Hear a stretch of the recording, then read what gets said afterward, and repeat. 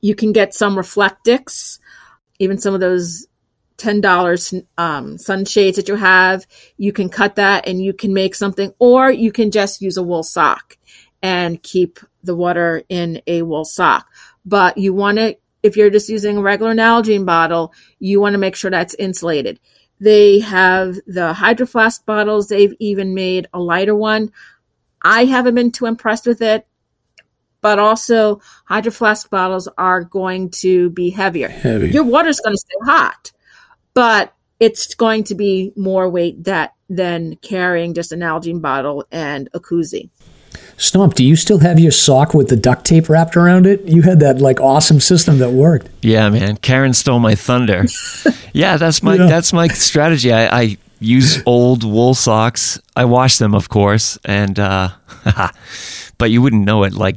I got to tell you a story. Can I do a little spur story here? Yeah. I'm starting a new podcast, and it's called "It Smells Like a Search and Rescue," because after the last rescue, I went in my truck. Man, was it bad. It's like I had 3 of those green pine air fresheners, and that wasn't even cutting it. My mom's like, what the hell? So yeah, Smells Like a Search and Rescue. That's coming up. But yeah, I use the wool sock, and then I duct tape the hell out of it. So it's really insulated. And when I go out, I basically throw in boiling water. And by the time I'm out there, it's tolerable, and that works. And I also put the Nalgene's closest to my trunk, my body, and then I put my down puffy around it so that it's near my body heat. Broadcasting from the Woodpeckers studio in the great state of New Hampshire, welcome to the Sounds Like a Search and Rescue podcast, where we discuss all things related to hiking and search and rescue in the White Mountains of New Hampshire. Here are your hosts, Mike and Stump. So welcome to Sounds Like a Search and Rescue number 32. Fantastic. 32. Hitting the 30s. That's right. That's when you're depressed that you're not in your 20s anymore, right? Exactly. Yeah. You're starting to think about like, oh shit, I have no money saved for retirement. I'm screwed. The dirty 30s. Oh, that's the truth. That is a truth. Exactly. But Stomp, I have an apology to make about last episode because I messed up. Yeah, what is it? The audio. I'm just like gutted about it because I just felt like it sounded horrible.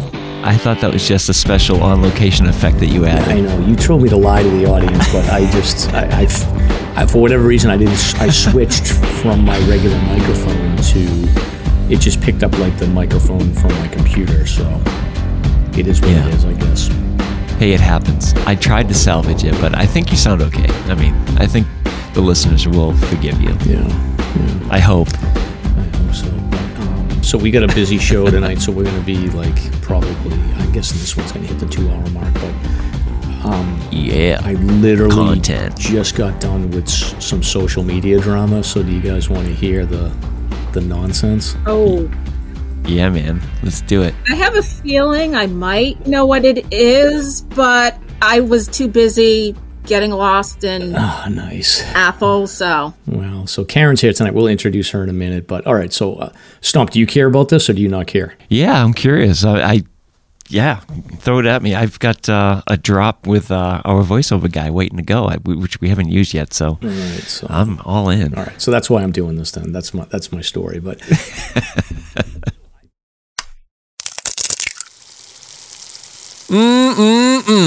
we're about to serve up some tasty hiking drama.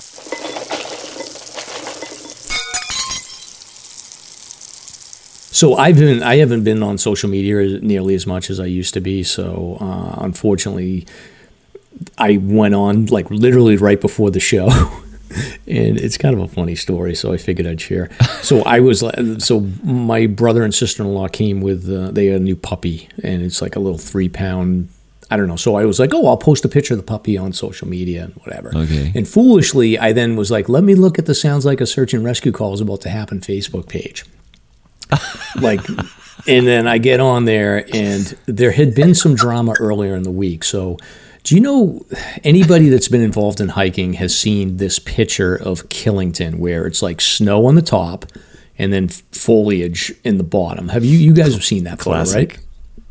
Yeah, I just saw one on Mount Washington too. Yeah. So somebody on the social media Facebook page that's related to this podcast had like they post. I guess they posted this picture around to a bunch of different places, and they would say like, "Oh, it's Mount Washington," and then half the people would be like, "That's an amazing photo," and then the other half are like, "That's Killington. It's not Mount Washington." So this has been going on. So that photo's been going around for what, 5-6 years now? 10 years. So whatever. So I always see this, and I'm just like, oh, whatever. So apparently somebody posted a post on our Facebook page with that picture on a T-shirt, and they were like, "We're selling it for $9.99 or whatever." So it's like ridiculous.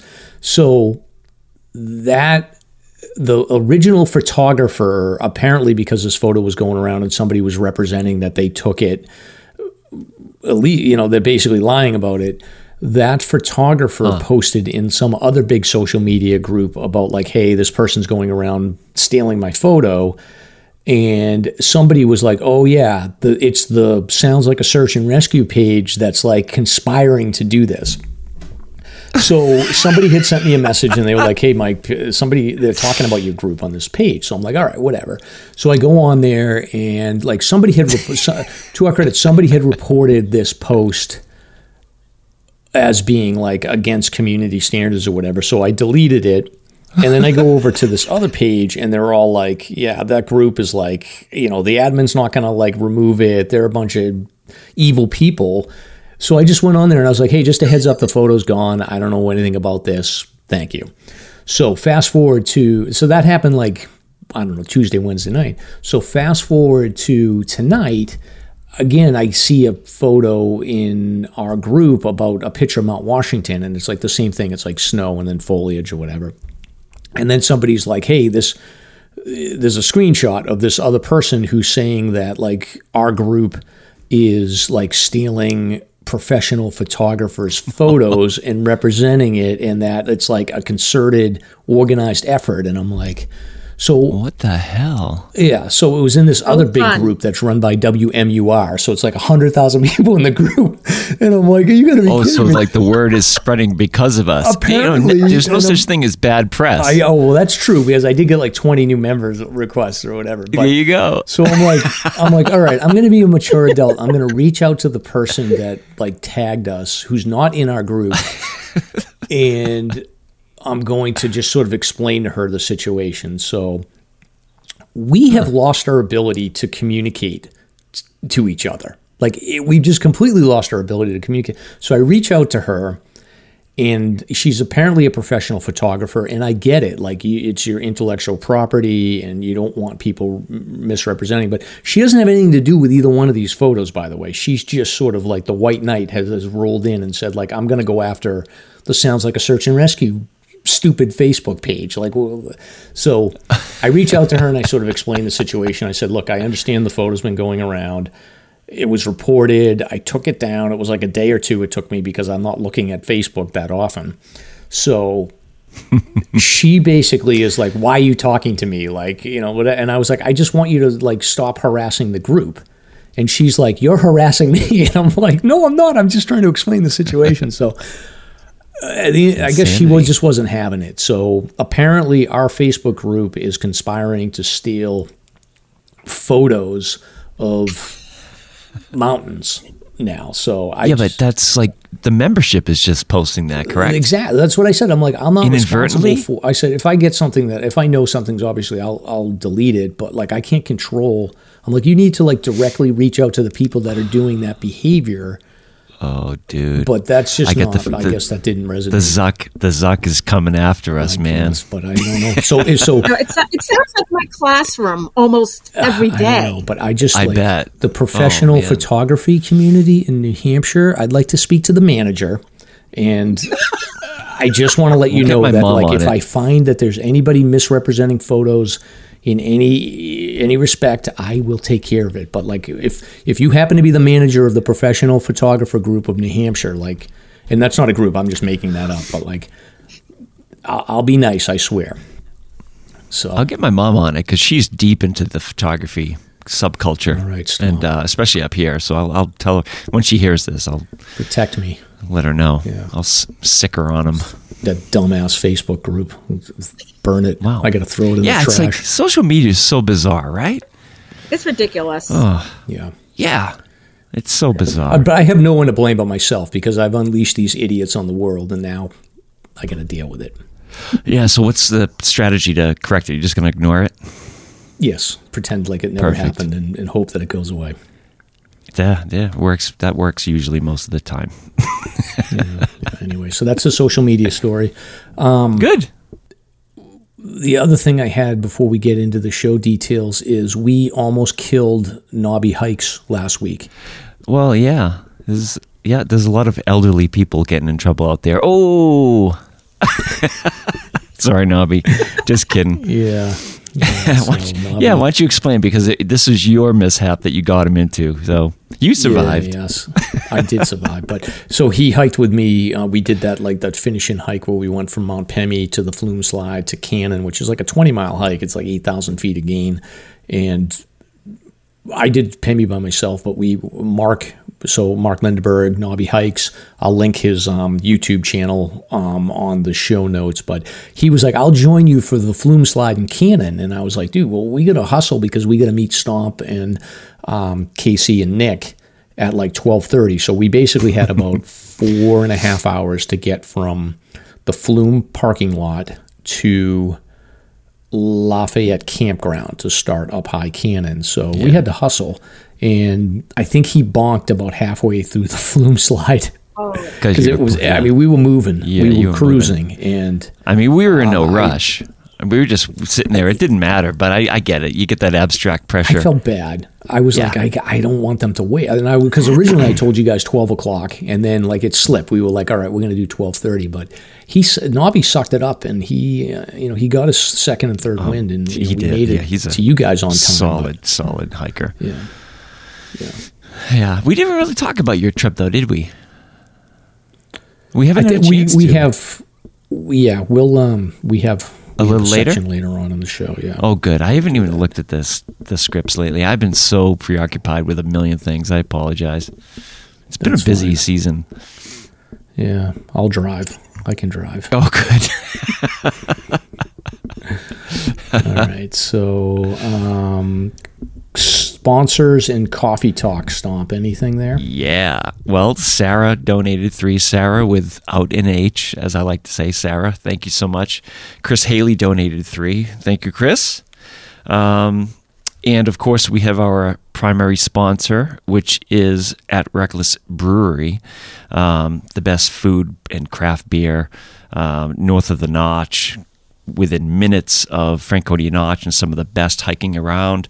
I just wanted to let you know, I have a list of some of the places that you can get Reckless now. And let me just run through it quick so you guys know. So we have Local Basket in Concord, Beverage Craft Beer and Soap Company in Wolfboro, Chase Street Market in Plymouth, Capital Beverages in Concord, the Beer Store in Nashua. They're getting around, aren't they? Bert's Better Beer in Hooksett, Case and Keg Meredith, and then Franconia Market, Franconia, and Littleton Brews in Littleton. So they're getting their stuff out there. So keep a lookout for the labels and support Reckless. I'll have to check the beer store in Nashua on my way home after teaching teenagers all day. That's near you? Yeah, I work in Tingsboro, so. Gotcha. That's awesome. What is that store that sells beer and soap? That sounds. I'm curious. Let me pull up that name again here. Where is it? Beverage Craft Beer and Soap Company, Wolfboro. Well, it's in Wolfboro. That explains it. Very eclectic crowd over there. Yeah, that's a cool idea. I'll have to look at it. Send me that info because I want to look at it. I don't want to get into a whole thing here, but like I'm curious. Is it like, does the soap have beer in it, or is the soap like?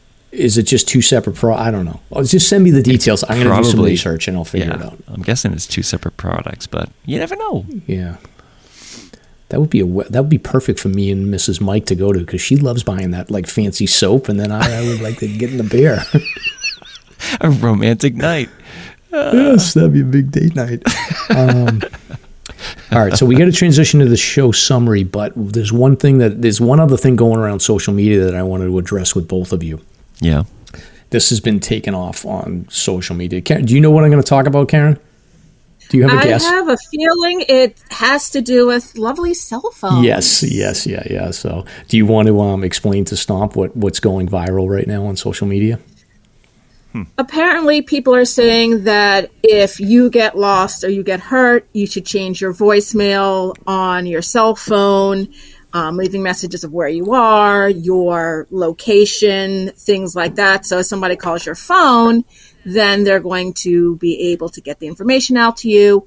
But they left out, you need to have service to do that. And I believe that you can get 911 even when you have limited service, which would probably be the best thing to do. But, internet. Oh, so that's interesting. So the concept being your voice message is going up into the cloud off of your phone so that it would just be accessible whenever somebody needs it during a rescue? I guess. Yeah. It didn't make any sense to me, but people keep passing it around. I'm like, yeah, it makes sense, I guess. I don't know. Like, to me, I'm like, okay, so you need Wi-Fi or a cell connection to change your voicemail on your phone. Why would you choose to update your voicemail and not call 911? Well, maybe you only have 1% battery left and you're like, oh, hell, I can't do this again. What's my best alternative?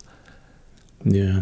I don't know. So, but I mean, bottom line is you should never be in a situation where you rely on your cell phone to get you somewhere. But so I think at first it was like a good public service announcement and a great idea, and then the hiking community got a hold of it, and now they're all it's the worst idea ever. So that's interesting. Yeah. All right, so we'll go to the show summary here. So you ready, Stomp? Yeah, let's get into this. All right. Winter is coming. The words of House Stark of Winterfell. These words are spoken before the arrival of the long winter season across Westeros. This is also what goes through the minds of every New Hampshire hiker when the beauty of fall foliage changes to late fall gray in the mountains. The transition to winter happens quickly, with snowfall hitting the high peaks as early as October. As this change happens, inexperienced hikers spread questions throughout the hiking communities on social media in an effort to learn how to survive in the tough winter environment. Tonight, we're joined by our friend Karen to unpack the mysteries of winter hiking. We expect this to be a multi-part series covering everything you need to know in order to get out and experience the magic of winter hiking in the White Mountains. During the show, we will also talk with Karen about her experience as a volunteer in the White Mountains, and we will probably also learn a little bit about what it's like working in retail selling hiking gear. So I'm Mike. And I'm Stomp. Let's get started. All right. That was a mouthful. Nice writing. You're yes, turning into an author. Yeah, I was inspired. So beer talk. We're still in sober October. Yeah. So I got nothing. You still losing weight, Stomp? Oh my God, I'm down 10 pounds, man. 10 pounds. And people are noticing it too. It's funny. Like even my wife, who never looks at me, pays attention to me. She said, you look like you're slimming down. But it's been great. Yeah. I actually don't miss it at all, which is fantastic. And I have definitely more energy. Yeah. I'm actually drinking tonight. I am drinking a regular Coke. So I'm going to stay up a little bit. So not really like I might as well just drink a beer, but this is just shit. But it actually tastes really good. So what's going to happen after Sober October? You're going to keep it up? Start drinking again. You hit all the craft breweries, you hit all the breweries, you hit the food trucks, and you enjoy yourself. Yeah, let's hit all the stores with Reckless beer in it. Exactly. Make we'll get a beer truckload run. of beer and soap. What about you, Karen? What are you drinking tonight? Anything good? I'm also sort of a forced sober October, so I have kombucha, which actually does have like 0.5 alcohol in it, so I guess it doesn't go with the rules, but I'm making it the rules, so that's what it is. So this is one of those things too where like I've definitely heard people talk about this a bunch of times, but I never stopped to ask anybody. So it's like past the point where I can know what it is. Yeah, it's fermented tea. Oh, got it. Interesting. There's like other stuff added in. Huh. All right. Do you have to like make it or can you buy it somewhere? There are people who make it, but I've heard very interesting stories of people who've made kombucha. So I don't think I should do that in my basement. Okay. I want to explode your basement. All right. So recent hikes. Stomp, do you want to kick it off? Have you been out hiking at all? The one that comes to mind is the Algonquin Trail. I tried to do that a year or two ago, and from the beginning of the trail, and I failed because it was so wet. This trail has a series of ledges that probably ranges a quarter mile or more, and it was so wet it was just too slippery. And there's a couple exposed spots with good 50-foot falls, so that didn't happen. So I tried a different tack this time. I went into Smartsbrook, which is down in Waterville, or towards Waterville, down on Route 49. Sorry, my voice is a little funky tonight. And my plan was to bushwhack up to Black Mountain. I know there's like 100 Black Mountains in New Hampshire, but this one is proximate to Thornton, and it sandwiches in between Sandwich and Thornton, more or less. So I bushwhacked up to Black Mountain, and then from there, I took Algonquin Trail over the ledges and straight across to Sandwich Dome, and then back down Smartsbrook Trail, which is like, I think it was probably like a 10-mile day or something like that, a couple-mile bushwhack. But I got to tell you, it's my number one. It's the most beautiful place in the Whites. I'll tell people that, hoping that you experience it. But I didn't post pictures of it on purpose because, like, I'm so excited to tell people about this place, but I don't want to. It's just literally that good. The thing about it is it's an impossible car spot because you need a car that can get down Sandwich Notch Road, which is super intimidating. That's why I decided to do the bushwhack. And that worked out perfect, if you're up for that. The car spot's like, that's a tough one. So good luck if you're going to do Algonquin. How long of a road walk is it if you were just going to walk the road? Probably at least, I don't know, I guess 4 or 5 miles. Oh, all right. So it's not even really feasible then. Yeah, if you have a low car, anything lower than like a sedan, forget it. A sedan would even be questionable. But yeah, great stuff. How about you? Yeah, you were texting me like during that hike. You were like, "This is the most amazing place. This is awesome. Oh, this is epic." I'm telling you, even the first half, the first time I tried this trail, when I bailed and turned back, I was blown away. It has that quality of a trail that's never been walked on, super narrow path, vivid greens, and then the views are just mind-blowing up there. And not only that, it's like you get past the ledges, it had to be 2 miles of flat, boulderless, rockless pine path for like 2 miles. You're just walking on this. It's like Pacific Northwest. It was unbelievable. You could tell that people visit this place quite a bit that know about it. And like, I get that same feeling up at like Goose Eye. You like the people that really know the really pristine places because it's maintained without a doubt. Yeah, can't say enough about it. Beautiful. Awesome. Yeah. So I had asked you. So what about you, Mike? Anything beyond your Triple Crown? Nothing.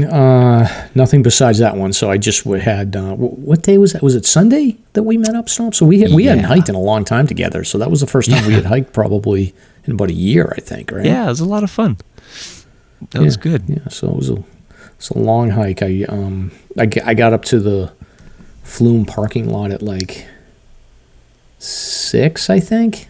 Yeah. 6 in the morning, something like that. So I started with a headlamp. And those tunnels under 93, the Flume. I switched up the route a little. Originally, I was going to do I was going to start by exit 33, but I ended up going up to the Flume Gorge and went up and back down that trail out of the Flume Gorge. And then I didn't have any gear with me really. Just I brought like a water and a Cliff Bar to have up on the cliffs. But Pemmy was beautiful, and then I just came back down. Met Mark. We hustled up to the Flume slide. That was like soaking wet the whole time, and then the whole day was soaked. Down. Yeah, it was like, and we saw a ton of people coming up on Liberty Springs. Yeah, on the way down, and that was nice. It was wet, and then walking on the Franconia bike path was cool. And then we saw you guys, and then. That was fun. The cannon was awesome. It was amazing. It was funny seeing all the people up there. And and Nick was so bent on getting a cinnamon roll up there, but they didn't have them because it was the last day. So he was sort of pissed. It was funny. But parking was a nightmare. We got there, Casey and I got there an hour and a half early. And thank God we did, because you couldn't park anywhere. And then we sent a text to Nick saying, hey, forget Lafayette Campground because there's nothing. So he went to the tram and walked the 2 miles on the bike path. And I keep on getting these texts from him. I'm like, damn, this bike path is longer than I thought. Yeah. But you guys came walking out together. It was great. Yeah, it was perfect timing. So, and it was a cannon I haven't been on. So I was really impressed with how nice that was. Yeah. And then that overlook as you're heading down Kinsman Ridge Trail. It's beautiful. Yeah. I've avoided Cannon just because I've held that as the last peak for the 4,000 footers. But yeah, it was a good hike, and I got a million people to thank for all this. Both of you and Karen. I mean, Karen, you definitely hooked me up with like good gear advice, and I try. Yeah, exactly. You gave me a stove too. I owe you for that. Oh yeah. Yeah. About that. Yeah, I used that up in Mahoosic Notch over the summer, so it's good. But That's what great. about you, Karen? Any recent hikes for you? I've mostly been doing a lot of local stuff. I did Wachusett last week, and I thought it was not going to be busy. There were like 3 school groups, bunch of bird watchers. The summit was crowded. I'm like, this is not what's supposed to be like on a weekday. You expect that on a Saturday. But I just sat in the ski lift for about like an hour or two because nobody went to the ski. It's like, ooh, there's a mountain. And they forget that it's a whole ski mountain. Mm-hmm. So that was nice. And then today I was investigating some conservation land out in north central Mass, which was kind of nice, except it's where Route 2 becomes 1 lane, and getting off and on a 1-lane highway is not fun. Mm-hmm. The hiking was beautiful, but just getting there and getting back was not fun. It's time for Slasher's Guest of the Week. Moving on to segment 1, so I want to introduce our friend Karen here. So I guess maybe I can start, Karen, and then you can talk a little bit about yourself. But I just, sure. As far as how we met, I think we just met over social media, and then we were in a couple of groups together. And then you work, I'm allowed to say this, right? You work at REI? Yeah. Yeah, so Karen works at REI. So I think one time I went in there and introduced myself, and then, I would go into the REI store, and, whenever I saw Karen, we would talk. And then we've camped together a couple times up at my Nana and Papa's place up in Maine. So, we've gotten to know each other quite a bit over the years. And I always sort of look at Karen as somebody that's really good around giving gear advice. I think, you've been involved in volunteering, and you've, led different AMC hiking groups and whatnot. So I wanted to have you here to talk a little bit about your volunteering experience, and then also to just start off with the sort of the winter hiking discussion, so that we have a lot of different perspectives. So with that, I'll shut up. Karen, do you want to just introduce yourself, talk a little bit about yourself? I'm Karen. That's my actual name. Hi, Karen. Besides working at REI and volunteering, I'm also, and hiking, because I do that too. I also teach at Graylow Technical High School. One of my kids. Oh, yes. Which was really funny getting that text from you. I'm like, huh? What? Huh? It's a small world, right? It's a very, very small world. And I've been there. This is my 7th year there. I absolutely love it. The kids are great. It's really just a great experience. I did some stuff with our outdoor club, because we do have an outdoor club as well. But the way that it works is we have to drive the kids in a bus. Mm-hmm. And I'm just not about driving a bunch of teenagers in a bus, sometimes an hour or more. I don't know if I could do that. But whenever they need somebody extra, I'll go out and I'll help them.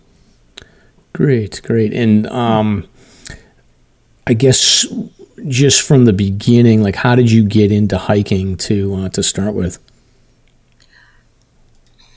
I kept looking back And I keep going back to, I wanted to do more outdoor stuff. And back when we had snow with winter in Massachusetts, I was doing some cross-country skiing at the Weston Ski Track. I had gone up to Great Glen and did some cross-country skiing then. And I think that I really got into hiking more to stay in shape for cross-country skiing, which I haven't done since I started hiking because I've had so much fun hiking. But that was just the inroad right there. I met some friends. I volunteered also at the ATC a few times for a couple of their hikes, just, helping out, helping get people organized, keeping people on track. I've counted through hikers, which I thought was always really fun to see all these through hikers come in and, hear their stories. There's the bathroom, you can take a picture over here, that type of thing. And I hooked up with a group called Trail Dames. And the person who I got in contact with was from Maine. So I started hiking with them. I started doing a lot of hiking in West Virginia, in Virginia, Maryland, had a lot of fun with my friends. And then eventually I decided I'm going to go up to the Whites. And that's pretty much what it was. But I have done some hiking in Montana and Tennessee. And I think the hiking in Montana was like, okay, I want to do this. I want to keep doing this. Yeah. And do you, so you started off by volunteering with the ATC, but you got involved with the AMC and Trail Steward program as well? Yeah. I have volunteered with the AMC as a hike co-leader. And I did a couple of hikes with them, a couple of beginner hikes and 2 beginner backpacks as well. And I've also done a lot of work with our spring and winter hiking program, which this year and hopefully next year we'll be able to do it in person.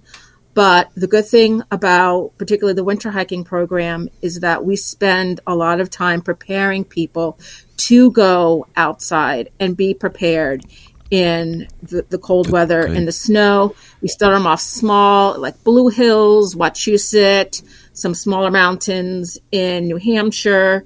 They go to Cardigan. So it's really a chance for you to get some experience with somebody who knows what they're doing, who knows how to work with the temperatures and the conditions. And it's been really great working with that. And I also do a spring hiking program. I usually do the L&T, and I've actually had people talk to me. It's like, oh, you're the one who taught us how to poop in the woods. So that is how people seemed to know me. My last one I did was a layering workshop for the spring hiking program, and telling them, especially in the springtime, as we're going from cold to warmer weather, sometimes within the same day or an hour, that this is what you need to do to get yourself ready for everything. Got it. And then I started working with the Forest Service. Got it. Now, who with these hiking groups, who's the typical audience? Do they get a lot of demand for this, and is there big crowds, or is it pretty sparse?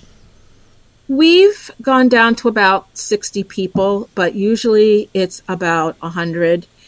And these are people who want to get more of a foot in the outdoors, people who've had some experience, but they haven't had experience in the Whites, so they want to go with a group that's going to help them learn how to navigate the local terrain in the area.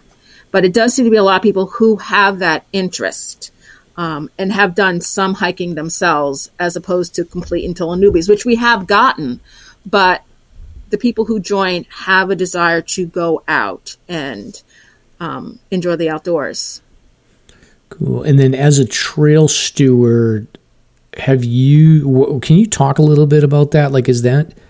Do you see a lot of people that just head up and they're just completely ill-prepared, or is it more of a mix? Or what are your thoughts around being a trail steward? Because I just always am curious about your perspective.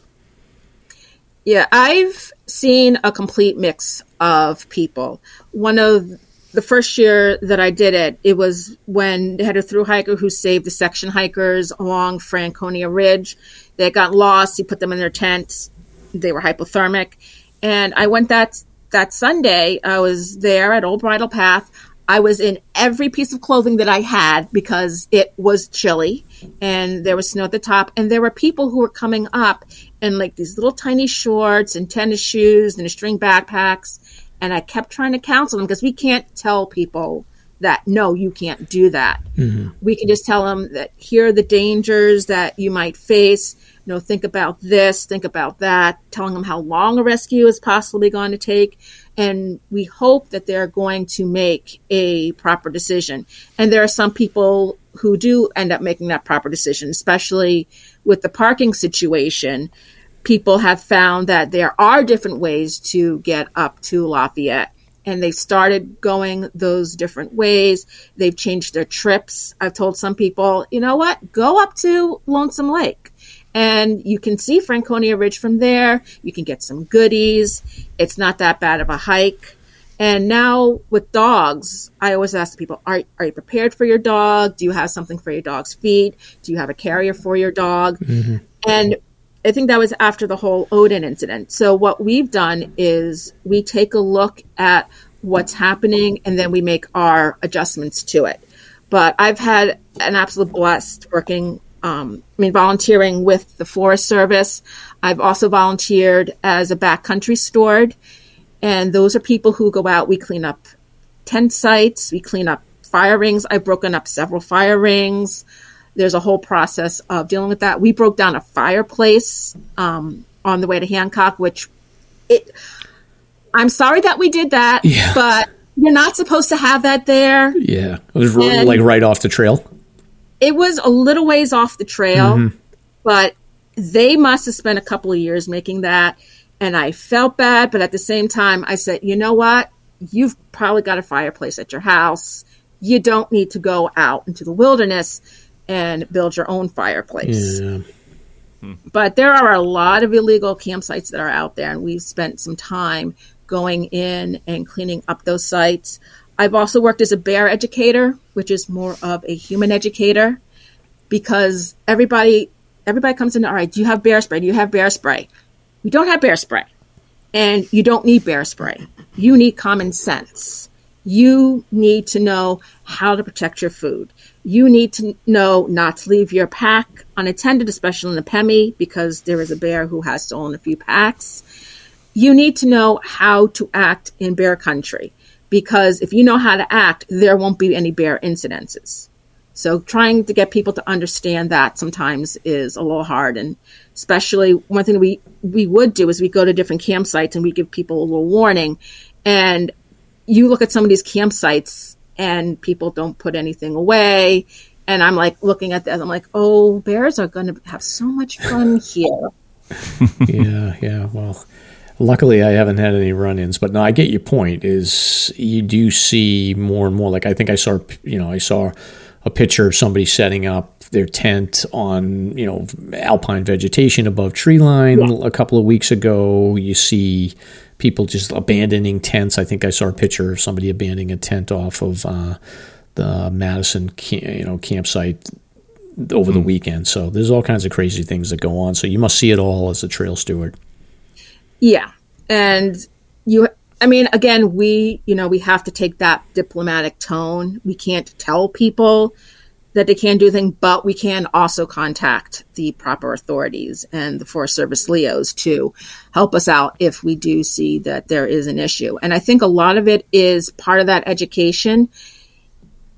The education is out there, but it's more of the people who already are thinking about it, who already know about it, who are taking advantage of it, not the general public who needs to know about things like Leave No Trace or the 10 Essentials.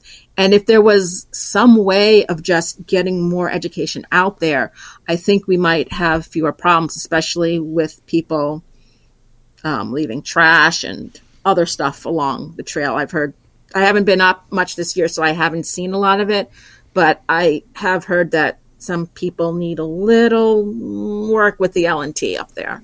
Hey, Karen, have you had to deal with any of these illegal prospecting sites like courts and stuff like that? Or No, what we do is when we have our backcountry trips, we just go in and we clean up the site, we naturalize it as much as possible, and then move on.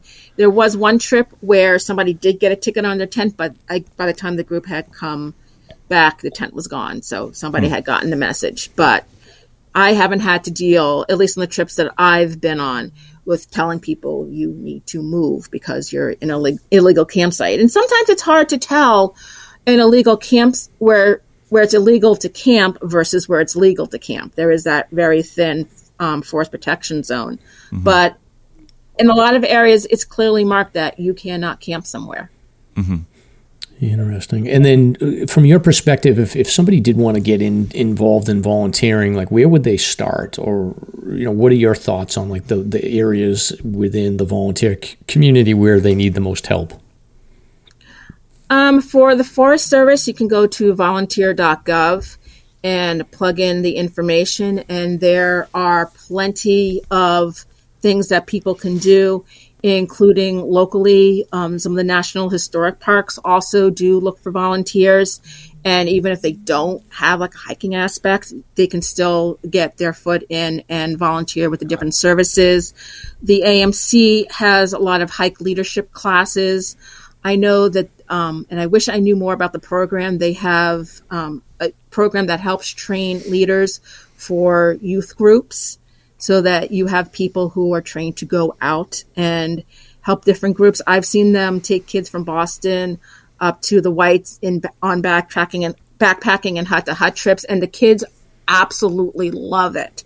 So there are lots of opportunities that are out there. You just sometimes you have to do a little searching for them, mm-hmm. but there are opportunities that are available for people if you want to be a hike leader, if you want to volunteer with the Forest Service, either as a trailhead steward, backcountry steward, bear educator.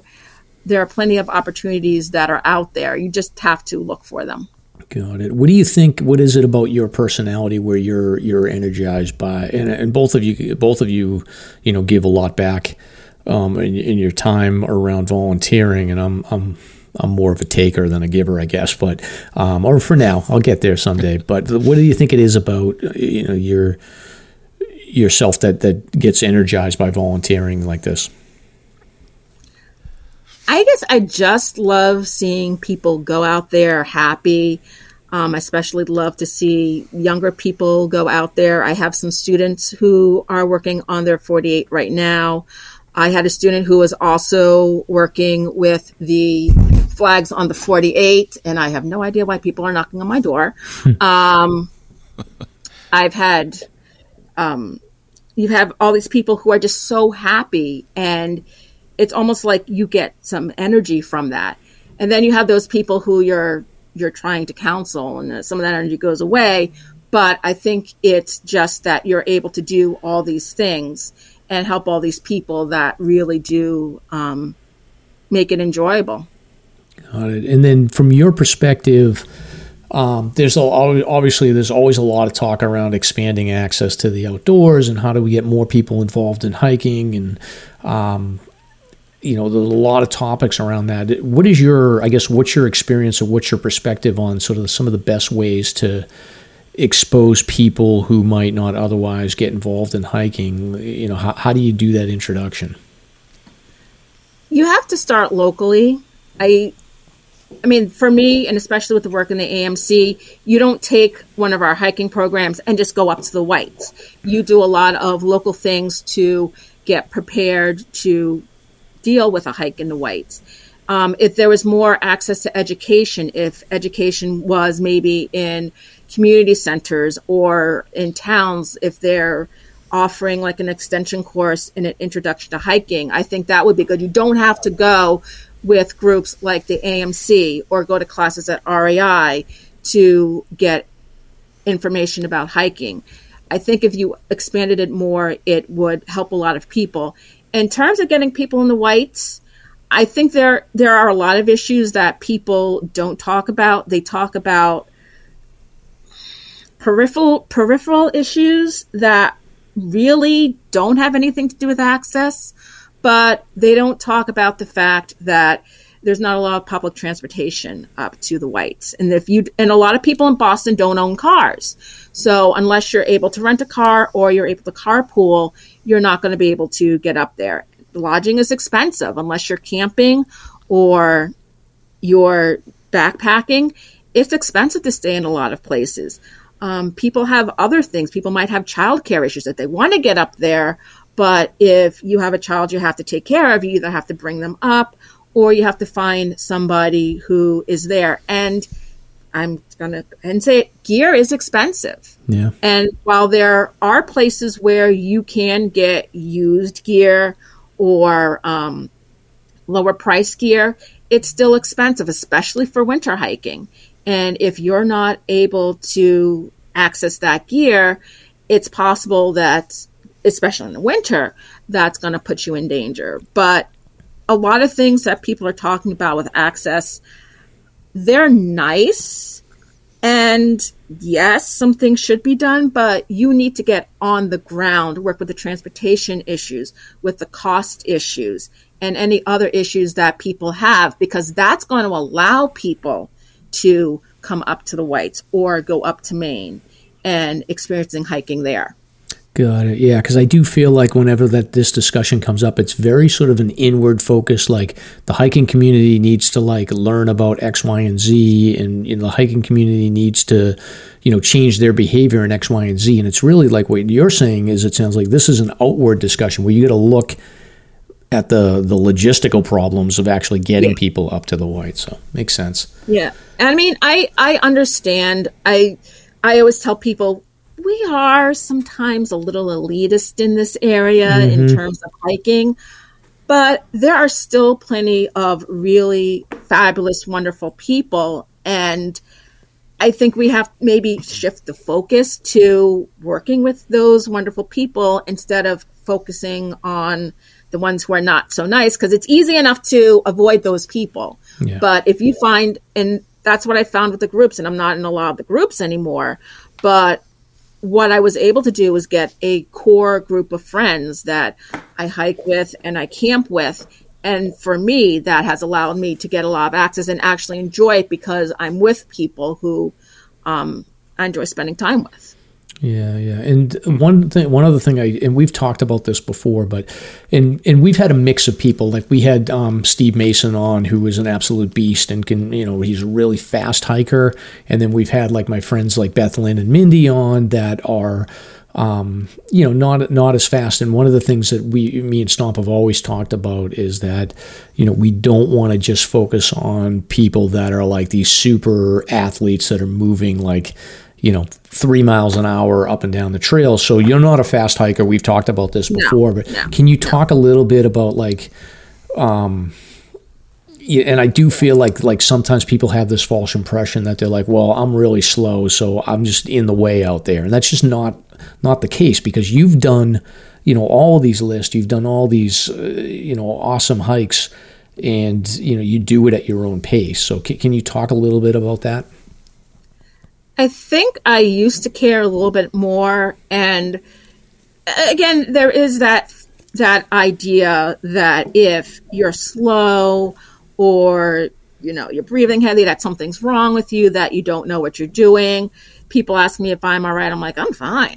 Mm-hmm. Or and my friends and I have talked about it. Like sometimes we'll start a hike lane. Somebody's like, it's really late to start a hike. I'm like, I have a headlamp. And there are probably people with their phone, which that annoys me, that people are like, I have a phone on myself, a light on my cell phone. No, you need a headlamp. But I think people tend to think that you have to be in shape. And I will say that the AMC has done a good job in working with people who do hike at different paces so that it doesn't feel as exclusionary as it has been. And right now, more or less, I just stopped caring about it. Got it. I want to go out there. I want to enjoy myself.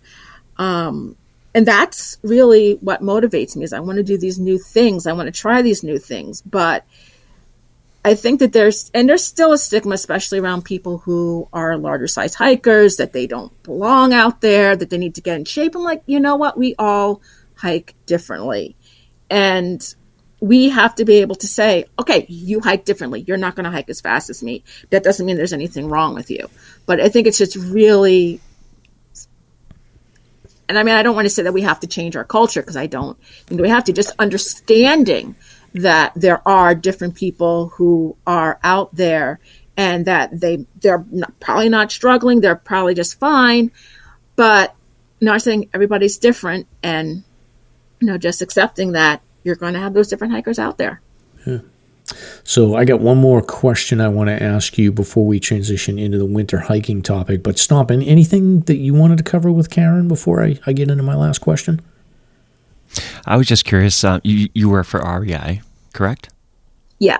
Okay. Yeah. What do they do for like community outreach and stuff like that? Or are there any other larger companies that have an outreach program for people that want to get into hiking? We do have a program that we just started, and I was just talking about one of my managers about it. Of course, I've forgotten about it. But we are working with a lot of organizations to get underrepresented people more access to the outdoors, sponsoring different groups. There is some community work. With COVID, a lot of things took a back seat. So a lot of the community programs are starting up again. Okay. So as we begin to get back to normal, I'll probably have a better idea of what we have. Gotcha.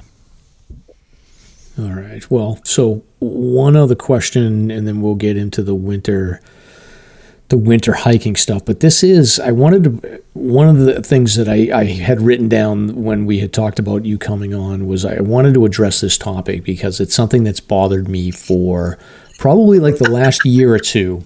And I will tell you, so your name is Karen. And yes. I will tell you, I have an aunt and a cousin that are both named Karen. And over the last I would say 3 or 4 years, the use of Karen as a sort of a disparaging term to describe, typically it's used to sort of describe like a middle-aged woman that won't mind their own business and is always causing trouble. I've seen that term blow up over the last few years, and quite frankly, my aunt and my cousin, they are the farthest thing from a prototypical stereotype of a Karen that you can imagine. And then you are one of the farthest thing from a stereotypical Karen. And I would like to know from your perspective, and I think people need to really start opening their minds around how painful this could be in the future. But can you talk a little bit about how that term has gotten into the zeitgeist of sort of society and how that's affected you? I have no idea. I've stopped paying attention to a lot of things for my own sanity's sake. But I had a student when we were remote. She's like, I have this question. I just have to ask you. I'm like, okay. She's like, Miss, what's your middle name? I'm like, that is probably the weirdest question kids will ask me all sorts of questions, but very seldom will kids ask me my middle name. And I'm like, well, why do you need to know my middle name? She's like, because you don't act like a Karen. And I just thought that was just so funny that I had a kid who actually came out and said that. So particularly for that class and with a couple other classes, I said, if you guys get out of hand, I'm going to go all Karen on you. And usually that would work for, maybe a half hour or so. And then they go back to being teenagers again. But I think I've just taken it in stride. And I've warned people, it's like, my name is Karen. And if I have to act like my name, I'm going to act like my name. So at least I've just tried to embrace it as much as possible. Yeah. And it's it's a family name on our side. And it's sad to me that the idea that, and I think it's a beautiful name, and it's sad to me that it's going to very likely disappear from, the names of children being born. I think anybody who, thinks to name their child Karen at this point, given how society has stigmatized the name. It's just a very weird thing. And like the 5 people that listen to this show, like I just wanted to throw this out there to sort of talk about it, because it just bothers me now. I used to be funny, and I used to participate as well, but now I've sort of thought about it, and I'm like, this is really like become sort of embedded in society, and it's stigmatized this name to the point where it's just going to go extinct. Well, it's going to happen. I mean, I've been teaching for 20 years, so I've seen all the Caitlins and all the spellings of Caitlins. I had 5 Johns in one class, and each John spelled their name a different way. So you see all of the different variations of names as years go on. I think there are a couple names that are coming up, but after a while, people are going to get bored with it, and then next thing, it's probably going to be Mike that they're going to be calling people Mikes if they do something. But people will get bored, and then they'll move on. It's just they haven't gotten bored yet. Yeah. Well, it will happen. Anyway, well, I just wanted to put that out there while I had you on the show, because I think it's a shame. So, all right. So, Karen, again, thank you so much for coming on. So we're going to move on to segment number 2, which is an intro to winter hiking. So, Stomp, can you talk a little bit about how did you evolve into being like a winter hiking person? It started while I was doing the 48 with my wife, and it started gradually. We started doing easier hikes like Hale, because our journey traversed 4 seasons within 2 years. So it started with smaller hikes, and just learned how to manage problems as they arose. And, when I got into search and rescue, that became, getting thrown into longer exposed situations in, severe weather and things like that. And then take it to now doing like the highest 500, which is pure bushwhacking, essentially, in deep snow, snowshoeing, packing for survival when you're out on a long bushwhack like that. So it was a gradual process, and picked up a lot of tips from people along the way. Like my buddy Tom Becker, we spent the night at the Captain, sleeping in -10 base temperature in a 3-season tent. I mean, just making things work and knowing how to problem solve on the fly if you have to. It didn't happen quick, but it's a long process, because it's a lot easier it's a lot harder, than say hiking in the midsummer. There's just no room for error. Yeah. And Karen, what about you? What was your journey into becoming a winter hiking expert like? I don't know if I'm an expert. I have had several hard knocks, such as don't remove your gloves even for a little bit of time, because then your fingers are going to feel a little funky for a while. They'll look a little weird, and then your hands will always get cold after that. So it's been a lot of trial and error. I also went through the winter hiking program, so I did a lot of things with them. And like I said, they do a good job. At that time, we were going up to Cardigan Lodge, and we were doing some hikes from the lodge up to Cardigan. To get people prepared for winter camping, they also opened up some of the campsites, so people were going out and they were learning how to set up a tent, how to properly guy out a tent in the snow. So having that experience and having that knowledge, I think, has helped me a lot. I haven't done a lot of ambitious things. Most of my camping or backpacking is kind of low and something that's lower risk than, say, going up to some of the tent sites that you can go to in the winter. But again, it's seldom that I'll do that. I'll usually stay more low for things like that. But as for hiking, I mean, I've done, I think, about 7 of them now. I'm hoping for my next big birthday, maybe I'll actually do Washington in the winter. But, Washington is one of those things you have to get the right day. Mm-hmm. And if it's not the right day, then you got to do something else. Yeah, exactly.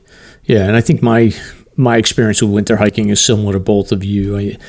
Me and my friend Tom, like we've we worked together, and we both had a similar interest in getting into winter hiking. And luckily, my friend Jonathan, he has done a lot of winter hiking over the years, and he was nice enough to bring us along on an overnight at the Grey Knob cabin on Mount Adams. So he had given us sort of the advice about the gear we needed and all, and it was rough. I packed way too much stuff, and it was a learning experience. And then I think Stomp, it was that time I hiked with you and Chaga right after that, and we did the Glen Boulder to Isolation. And for me, it was like a fake it till you make it. Like, I didn't really know what I was doing when it came to winter hiking, but you just look at other people and you kind of learn as you go along. Well, there was also that blizzard hike we did up over Carter Mariah. That was a hell of a learning experience, too. I think all of us were just figuring out layers on that day, pretty much. Yeah, I think so. And then I think as I got more comfortable, I would actually take opportunities to kind of push the limits of my gear. And I think, Stomp, the one hike that really stands out to me is the one that we did where it was like, I think it was like minus 40 or minus 50 wind chill on top of Flume and Liberty. And that was the day that I think me and you really sort of pushed it a little bit. Yeah, that was quite a memory. I think we spent about a millisecond up on top of the Flume summit, up and over that exposure. And that was about it. Too cold. Let's go. Moving on. Exactly. Yeah. There's something about Franconia Notch in the winter, because my first attempt of Lafayette was in the winter. It was actually St. Patrick's Day for some unknown reason, but there were a bunch of snow squalls. The wind was blowing. We got up to the hut and everything was fine. As we got up closer to the summit cone, the winds were blowing. I was being blown into the cairns. My glasses were fogging up, and I got about halfway up and I'm like, nope, that can't do this. And then I just went back down. But I even saw people who had Coke bottles with frozen water in them because they didn't know how to deal with those situations. And here I am with all my gear and my snowshoes, and you see people in micro spikes, and I'm like, I think you guys need to go down now. Yeah.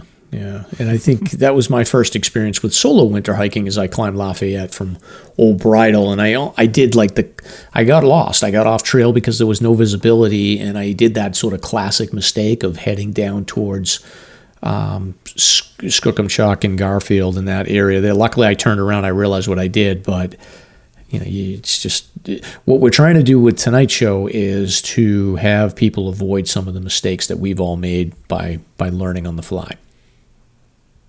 So hopefully we'll see. But so here's the order, Stomp, that we're going to go in here. So we're going to cover some basic info.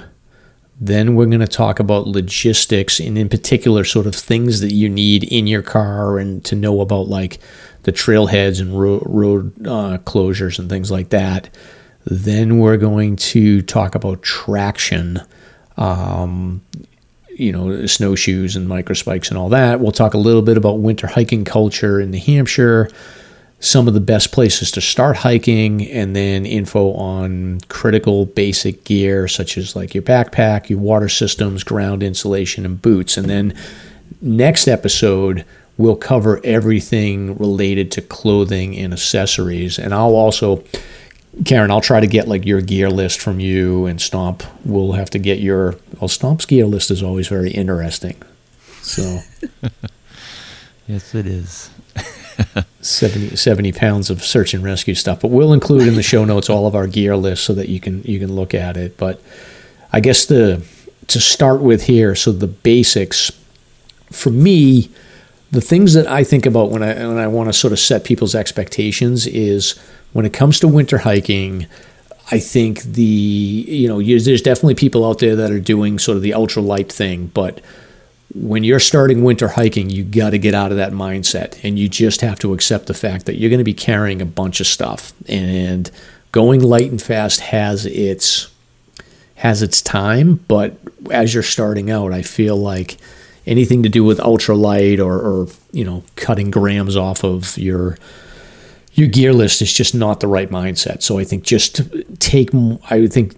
be heavier than you want to be, take more than you have to, and then over time you'll learn what you do and don't need. But start off heavy because you'll be happy you have extra stuff versus like going light and getting in trouble. So do you guys agree or disagree? I agree. And there are even books. I think there was one book, Ultralight Winter Backpacking. I'm like, no, that might not be. And I understand that I'm not one of those ultralight people. I like to be comfortable, particularly if I'm backpacking. But when it comes to winter, the stuff is just going to be heavier. The snowshoes are heavier. The traction's going to add weight. If you have those nice koozies or you want to go for the Hydro Flask, keep your water flowing and not frozen, that's going to add on extra weight. It's just, you're going to have heavier gear to deal with the conditions when you are doing winter hiking in the whites. And this doesn't mean that you do your last foliage hike up Artist Bluff with your 15-liter pack, and then you go out in February with a 60-pound pack on, because there's a training curve to this. You can't go out with a heavier pack on the first shot, because you're going to burn out, you're going to sweat out, you're going to get to the top of the summit and freeze. So there's a training curve to carry a heavier pack. That's a good point. And the other thing to keep in mind in the winter is that your margin of error is a lot smaller. So exactly what you're talking about, Stomp, is like you can't just get out of the parking lot and say, like, I'm going to hike Mount Washington. Like, you've got to do these smaller hikes, start on flat terrain, and then work your way up to steeper mountains. And you have to learn how to use the gear with gloves and mittens on, because usually when you're putting on gear, you're used to having your bare hands, but in the winter, you don't want to expose them. And sometimes you may be putting things on with heavier gloves and mittens, and just having that knowledge of how to do that can be vitally important as well. Adding to that, it's not the time to try gear for the first time. You want to make sure you know how to use the gear when it's 10 degrees out or 0, and not be fiddling with it, because there are times when you may have to take your glove off to get something nimble started, and that's when you get in trouble. So know how to use the gear you're taking. Yeah, exactly. And then I had a couple of other notes here. Solo hiking is riskier in the winter. I think, Stump, we've talked a lot about this. I'm always of the mind that, like, if you wait for other people to be available, like, you'll never go hiking. But when it comes to solo hiking in the winter, you've got to change your mindset a little bit. Like, if you're experienced and you are comfortable, you can certainly do solo hiking. But I think if you're starting off, the best thing that you can possibly do, and I'm eternally grateful for Jonathan for taking me and Tom under his wing to teach us everything we needed to know about winter hiking, is find somebody that's an experienced winter hiker and utilize their knowledge. And like Karen, you talking about the AMC group, we've had the hiking buddies on before. There's a bunch of different resources around meetup groups that would likely allow for beginners to get some experience. And there are also a lot of guide companies in the whites that can help people be able to get the skills that they need to go out there as well. Yeah, that's true. I know Redline Guides, Mike Cherum, and then there's another one, Northeast, I think, yeah. Mountaineering. And I think there might be some in Plymouth, too, that I'm not as familiar with. Yeah. So again, everything is harder and slower in winter. And then Stomp, I talked about this a little bit, like me and you really have pushed the limits a couple of times with like insane weather days, but there's always like 2 or 3 sort of like stretches of weather where like the conditions are just insanity around like the cold weather. Can you talk a little bit about your perspective on, like, there's just some time where you just got to stay home, right? No question. Absolutely no question. I mean, if they're forecasting a blizzard, heavier snow or sub-zero temps, I mean, just that's the best time to stay home. And I get the impression, like, just looking at social media, that for the most part, people do hone in on that and stay home. But unfortunately, there are a small few that just love that adrenaline rush and want to push and say, look at me, I can handle this, whatever. It's not the smartest thing to do. You definitely have to know when to say, that's enough. And you're going to hear it on the news. I mean, people are saying, don't go out. When you hear that, it's probably a good idea to listen. If you can't drive to the trailhead, just stay home. Yeah, no kidding. Yep.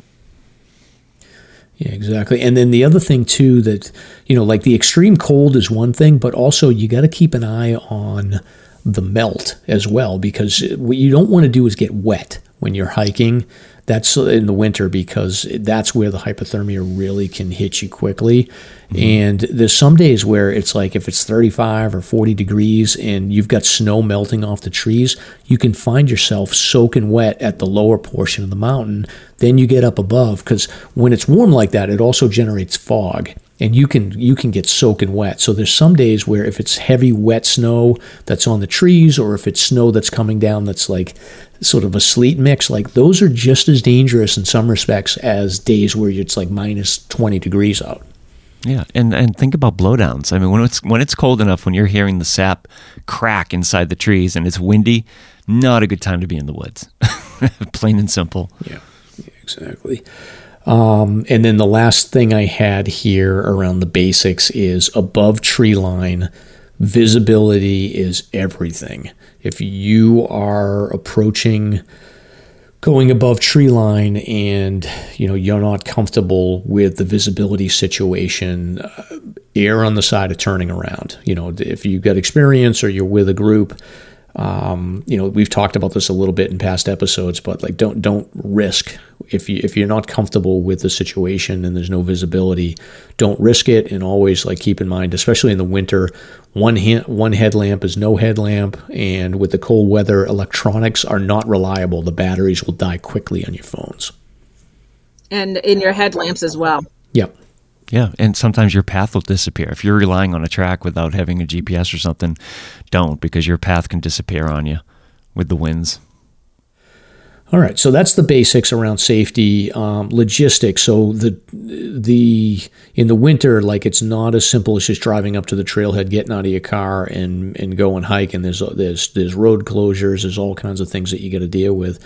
Stomp, can you talk a little bit about some of the basics around what you should have in your car, and your knowledge of road closures and strategies to make sure that when you get back to your car, you can actually drive away? Depending on how severe a storm, maybe if you're heading out after a storm, that's the best time to go. You're going to have to give the state or the towns time to clear out the trailheads and things like that. If you do get stuck in your car, or if you're unable to get out of a particular situation, I found myself stuck in a ditch in my truck. And what do you do if you're stuck in a truck and you can't get out and you have no cell service and you can't contact a tow company? You're going to be warm enough for an extended period of time. So it's probably a good idea to bring some extra clothing, even a sleeping bag, have that stuff in your car. I have been in like a couple of scenarios where I've been nervous about like getting out. And what I tell people is that when it comes to trailhead parking, especially if it's like snowing, bring a shovel, have a full-size shovel in your car, because you'll get plowed in sometimes. Remember, Stomp, when we did that hike out to Mount Parker, and we actually got plowed in. Luckily, we were like on the side of the road. We were able to kind of bust through. But there's a lot of times where you pull into a trailhead, and if it's plowed, like sometimes they plow on the main road, you might have 2 feet of snow pushed in, and you've got to shovel your way out. I think having a 4-wheel drive vehicle in New Hampshire is key. Having a quality snow rake is big. Make sure you have rubber mats, 2x4s or whatever. Well, I was just going to say, that's how I got out of my ditch, was my floor mat. It's amazing. I tried and tried and tried. Yeah. Yeah, exactly. You got to jam your floor mat onto there. And then the other thing that I always tell people is a portable like car battery charger or jumper cables, because I see it all the time. Like people will say like, "Oh, I left my interior light on," because they're getting to the trailhead in the dark. They put the interior light on so that they can get all their stuff out. They forget to shut it off, and then they get back to the car and the battery's dead. Oh yeah. So what do you do? So, exactly. Yeah. And then road closures. So Karen, want to talk a little bit about road closures in the winter? Some of the roads in the Whites close for the winter. I'm just thinking some of the ones that people may be familiar with. Haystack Road closes, Gale River Loop closes, and there are a lot of other roads that will close because they're just not drivable. Or in the case of Bear Notch Road, they use that for cross-country skiing as well.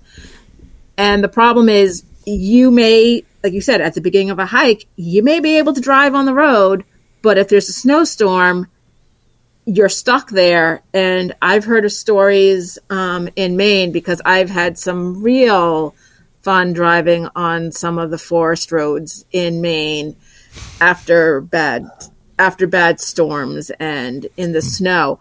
And I've heard stories of people whose cars weren't able to make it, and AAA is like, nope, we're not going to help you. And they haven't been able to get their cars until the thaw. So no, you don't want your car stuck there, and the roads are going to get soft. They're going to get icy.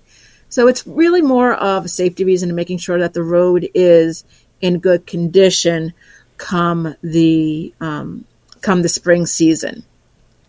And honestly, you know what? There are so many other ways that you can go up mountains, and there are other mountains that you can do. So if a road is closed for the winter, take out that map, take out that White Mountain Guide, and you can find so many other, maybe even more fun activities to do than what you thought you were going to do.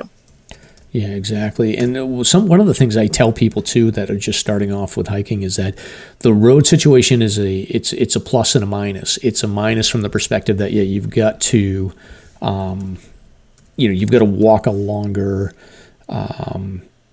distance to get to where you want to go to, but some of the more pleasant moments I've had snowshoeing have just been on these wide roads that are closed to traffic. Like I think of like that walk from like the Crawford Path trailhead to Edmonds Path on Mount Clinton Road is like a beautiful place to like practice snowshoeing.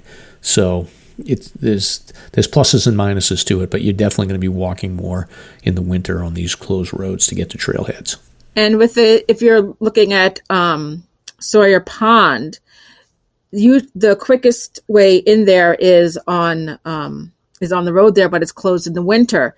You can't access it from the other side, but then again, you have to be knowledgeable of how to deal with that, with the conditions there to get to Sawyer Pond. So there are sometimes other access, but you need to research and you need to find out about that other access, how to get there, or even if the lot is open, because again, the lot may be shoveled in and you just have to wait for the snow to melt.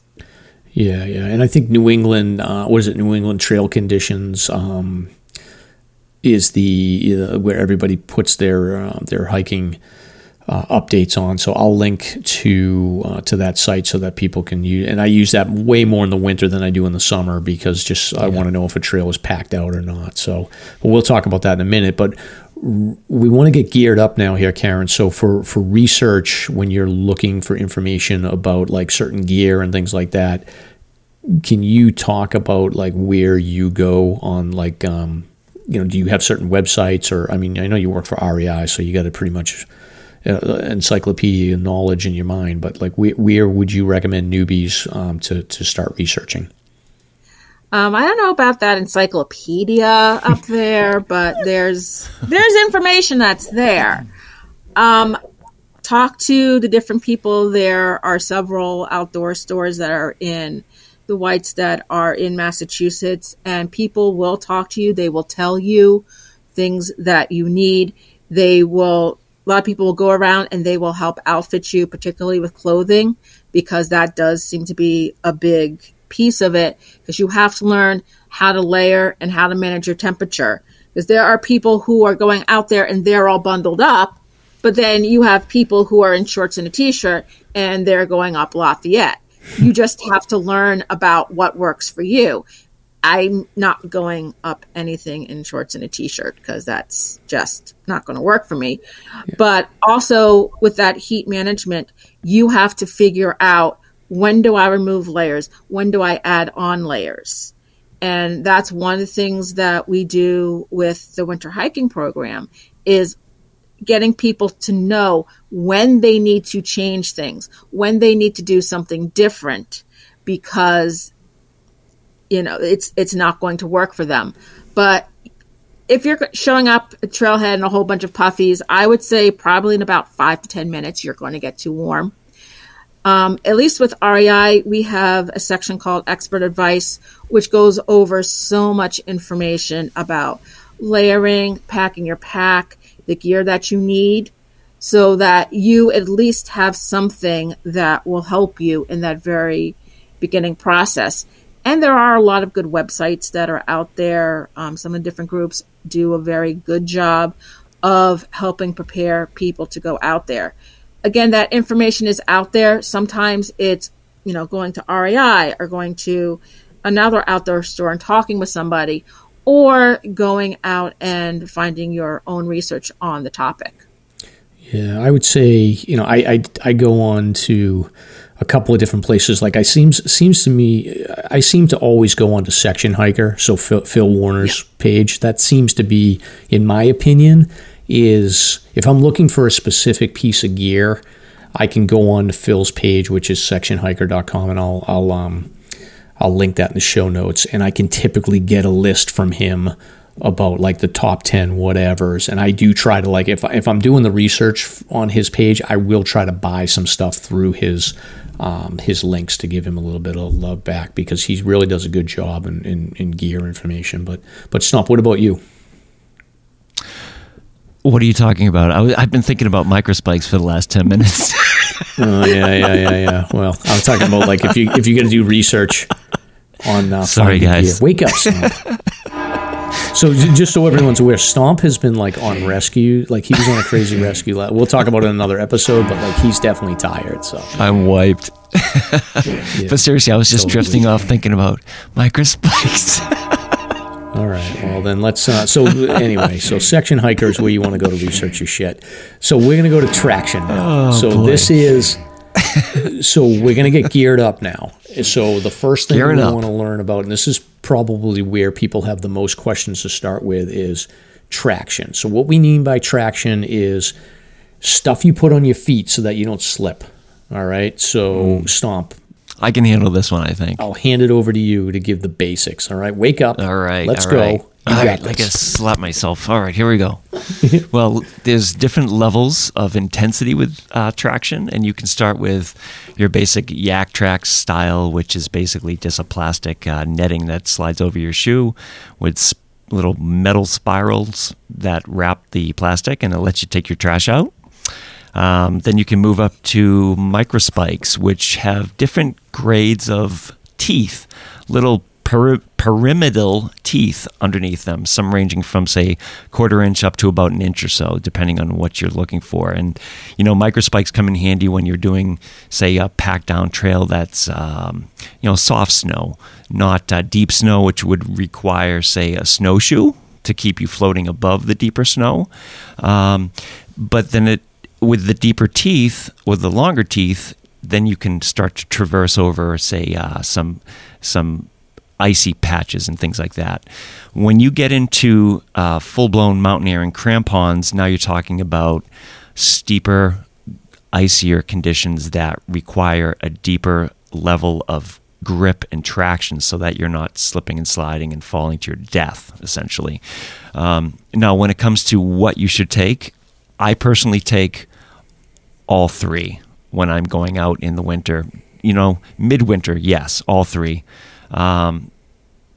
Early in the season, when there's probably not as much ice, you may be fine without crampons. Or, say, for instance, if you're just going up a fairly gradual, moderate trail, a moderate difficulty trail, you're probably not going to need mountaineering crampons. But if you're going up Huntington Ravine or something like that in the winter, yeah, you're going to need some serious crampons. So, but in general, yeah, pack your crampons, snowshoes, and microspikes.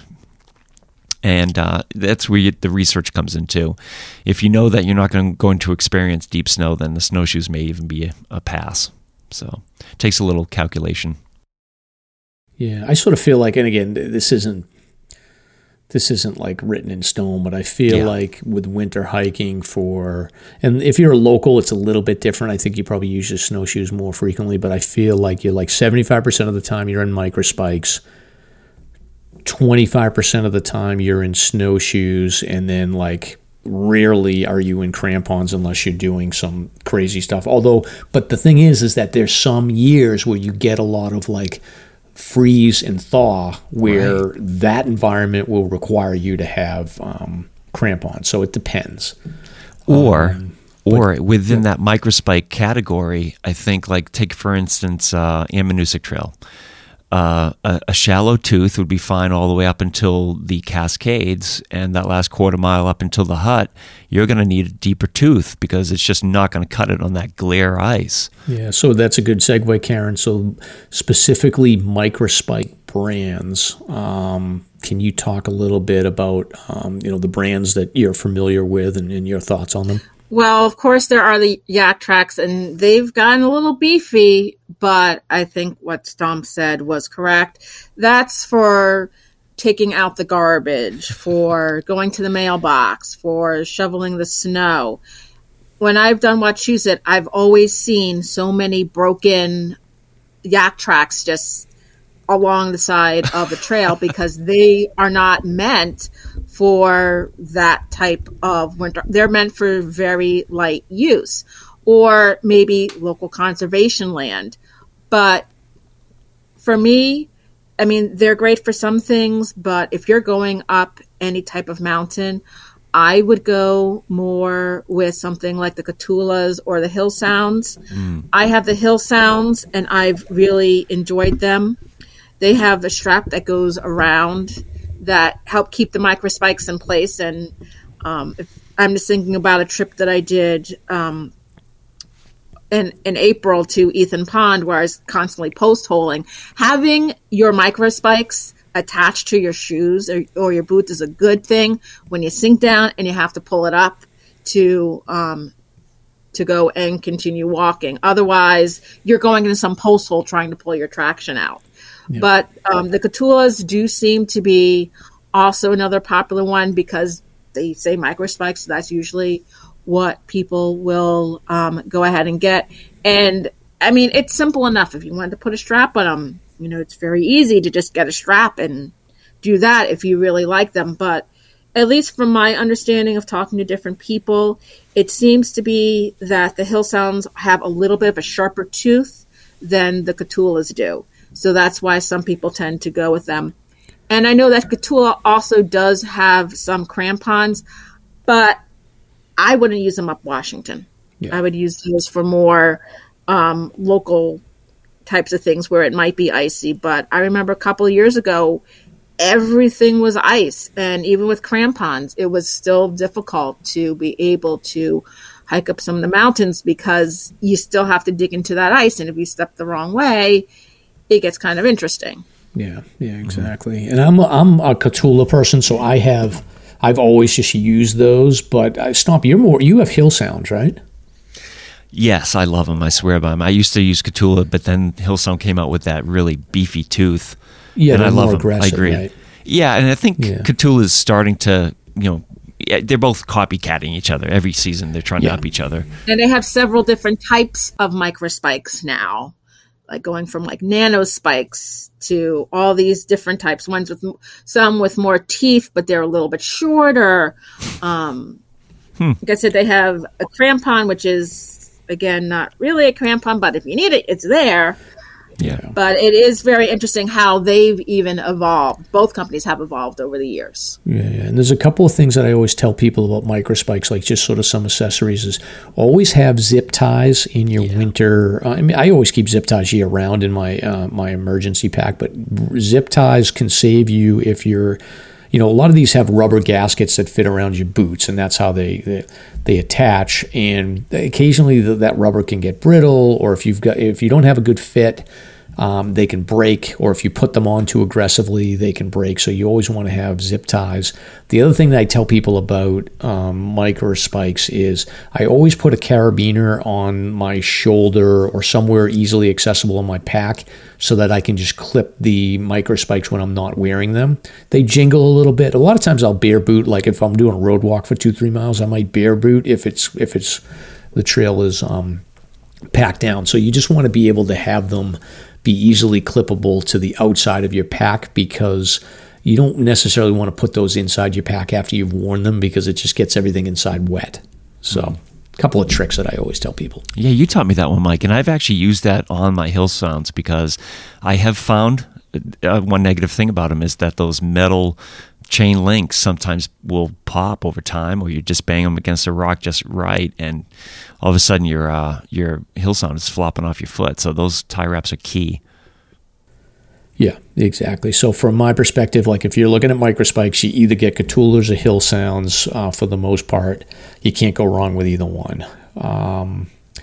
So now snowshoes, I've got this as me starting this piece out here, but I think Karen and Stomp, you can definitely put in your 2 cents. But there's you want to have, I guess, mountaineering snowshoes, so you don't want these big giant like aluminum ones with the sort of the aluminum tubes around them. You typically, the snowshoes that you want are going to have like a hard plastic deck with an aggressive crampon.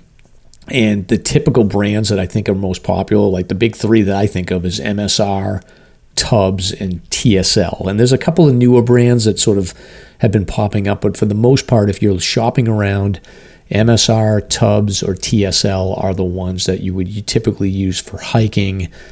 They typically have a binding that straps on or to your boot, and there's some that do not have a heel lift, but most of them have a heel lift so that if you're going uphill, you can flip this little lift up that will sort of keep you parallel with the height of the elevation. I don't have a heel lift on mine. I have MSR Evos, which are just the base model. And I think for the most part, if you're not a local New Hampshire person, you do want to wear snowshoes, but the chance of you breaking out a trail is not that great if you're not local, because it seems like the locals tend to get to the trail breaking pretty frequently. But you do typically, people will say you should wear snowshoes to keep the trail clean. So that's an etiquette thing where you should always err on the side of wearing snowshoes. But if it's packed down, you can just switch over to the micro spikes, and you got to make a judgment call on that. But I mostly know about the MSRs. I don't know, Karen, Stomp, what brands you have or what your thoughts are with snowshoes. I also have the MSRs, and I can tell you that heel lift is absolutely amazing. It saves you from so much calf strain. And even when I did Moosilauke, because I have the older pair that have the three straps that go over, and they're beginning to get harder to work with now. And I just didn't use my heel lifts because it was just so much trouble getting everything together. I'm like, I'm just going to go through it. And I got to the top, but it was not a fun experience.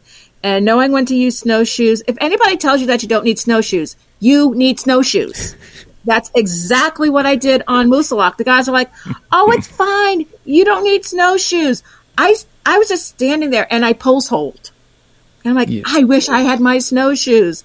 It's really it is sort of a judgment call, and again, I can say this from experience where I'm like, no, I'm not going to carry my snowshoes, and I instantly regretted it. Sometimes you just need to carry the snowshoes. Sometimes they're going for a ride. I mean, look at that as maybe a little bit of extra cardio, but you never know when you're going to need them. And when you need them, you need them. And I think for a lot of people who are going out there, it's knowing that sometimes you just need to carry them, because microspikes are good and they'll take you to a lot of summits. But if you want to make sure that you're safe and you're going to get there and back to your car, you're just going to need the snowshoes. Yeah, I have a couple points, just briefly. A lot of people are buying snowshoes blind over the internet. They're harder to find these days, last year in particular, this year. Do your homework about how they fit, how much you weigh, because if you put a snowshoe on that's too short, you ain't going to be floating on the snow. So you have to do your homework on that. Secondarily, the bindings are important. Karen, I have the ones you're talking about, the belt buckle loops on my MSRs that come over. They're adequate, but the new BOA system that some of the Tubbs have are fantastic, and I hear from a lot of people that they fit better. There's less of the toe numbness or over compression that some of the belt buckle style loops provide. So just consider that. The BOA, it may be different names for different companies, but it's essentially a swivel dial. You dial in your tension essentially, and you can press it in and it releases instantly. So it's very handy. Less fussing with those belt buckles. Especially when it's cold, because the belt buckles get harder to pull over, and you're like, this is not fun anymore. Right. Exactly. The other things to keep in mind about snowshoes is, and we'll talk about packs in a minute, but you do want to make sure that you have a backpack that's big enough so that you can mount your snowshoes.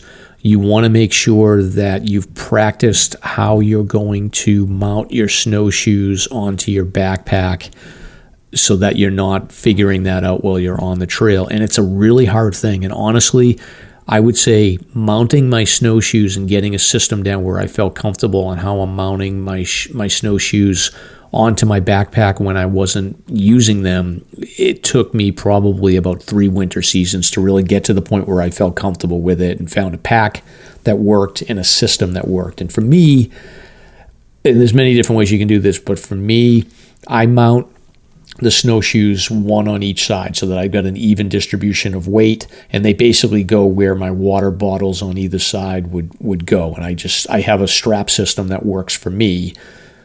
There's many different systems. I've seen people that do it sort of they strap them inside the brain of the backpack. I've seen people that have pockets where they stuff them in. I've seen people that do what I do, which is just put one snowshoe on either side. There's a million different techniques that you can use, but you've got to figure out what works for you, and it's not an easy thing. Yeah, I use the side technique. Yeah, you definitely have to get used to it. Yeah. I've actually added a few accessory straps and buckles to my packs just to hold them in a little better. You can get those at any major store that sells outdoor equipment, Lahoots or wherever.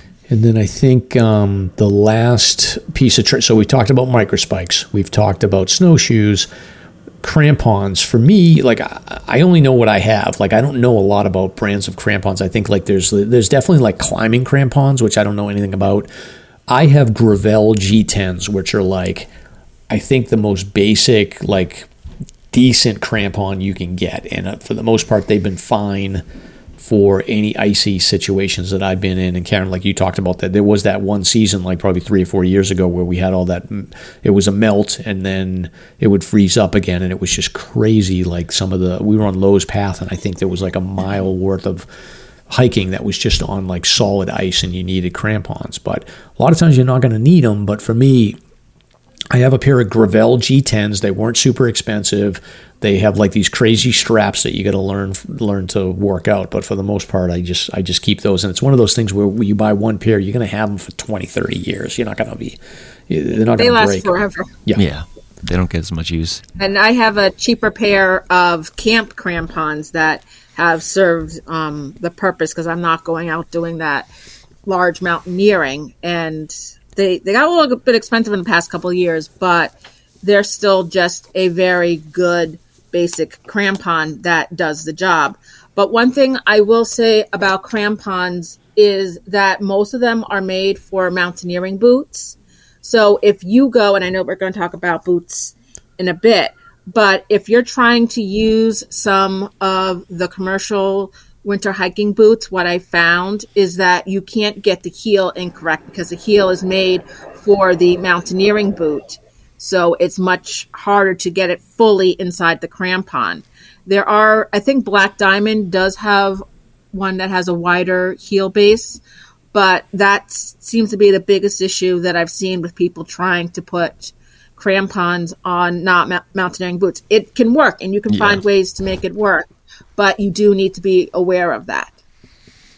That is correct. And Stump, what do you have? What do you have for crampons? I don't even remember. Black Diamonds, and I have my mountaineering boots are Koflax, like an older Koflak.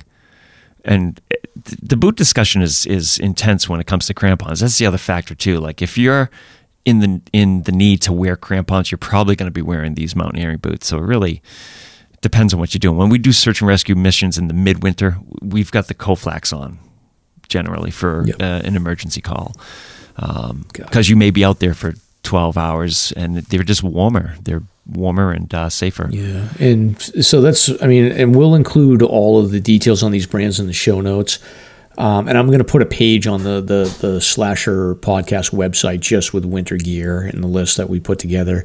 And just to kind of go back to the whole, like, what to bring and when, again, like, my opinion is I've got micro spikes, I've got snowshoes, and I've got crampons in the car with me. Almost every single hike I will bring micro spikes and snowshoes. Depending on the season and the intel that I'm able to gather, like, I may bring crampons. It depends on the hike. Like, if I'm anywhere near the Prezzies, I'm going to bring the crampons.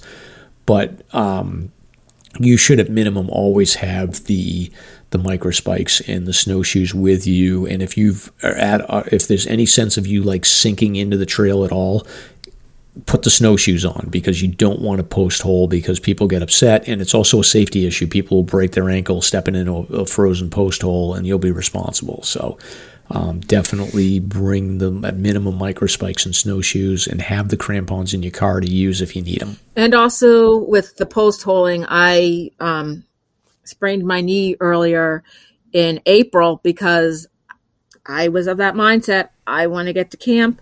I'm not bringing my snowshoes, and everything was fine. And then it wasn't.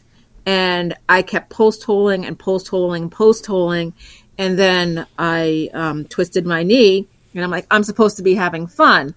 But you can get hurt if you think that you're just going to be able to, I can just use micro spikes, but you don't know. This was April when the snow is soft and the snow is melting, and there's post holes everywhere.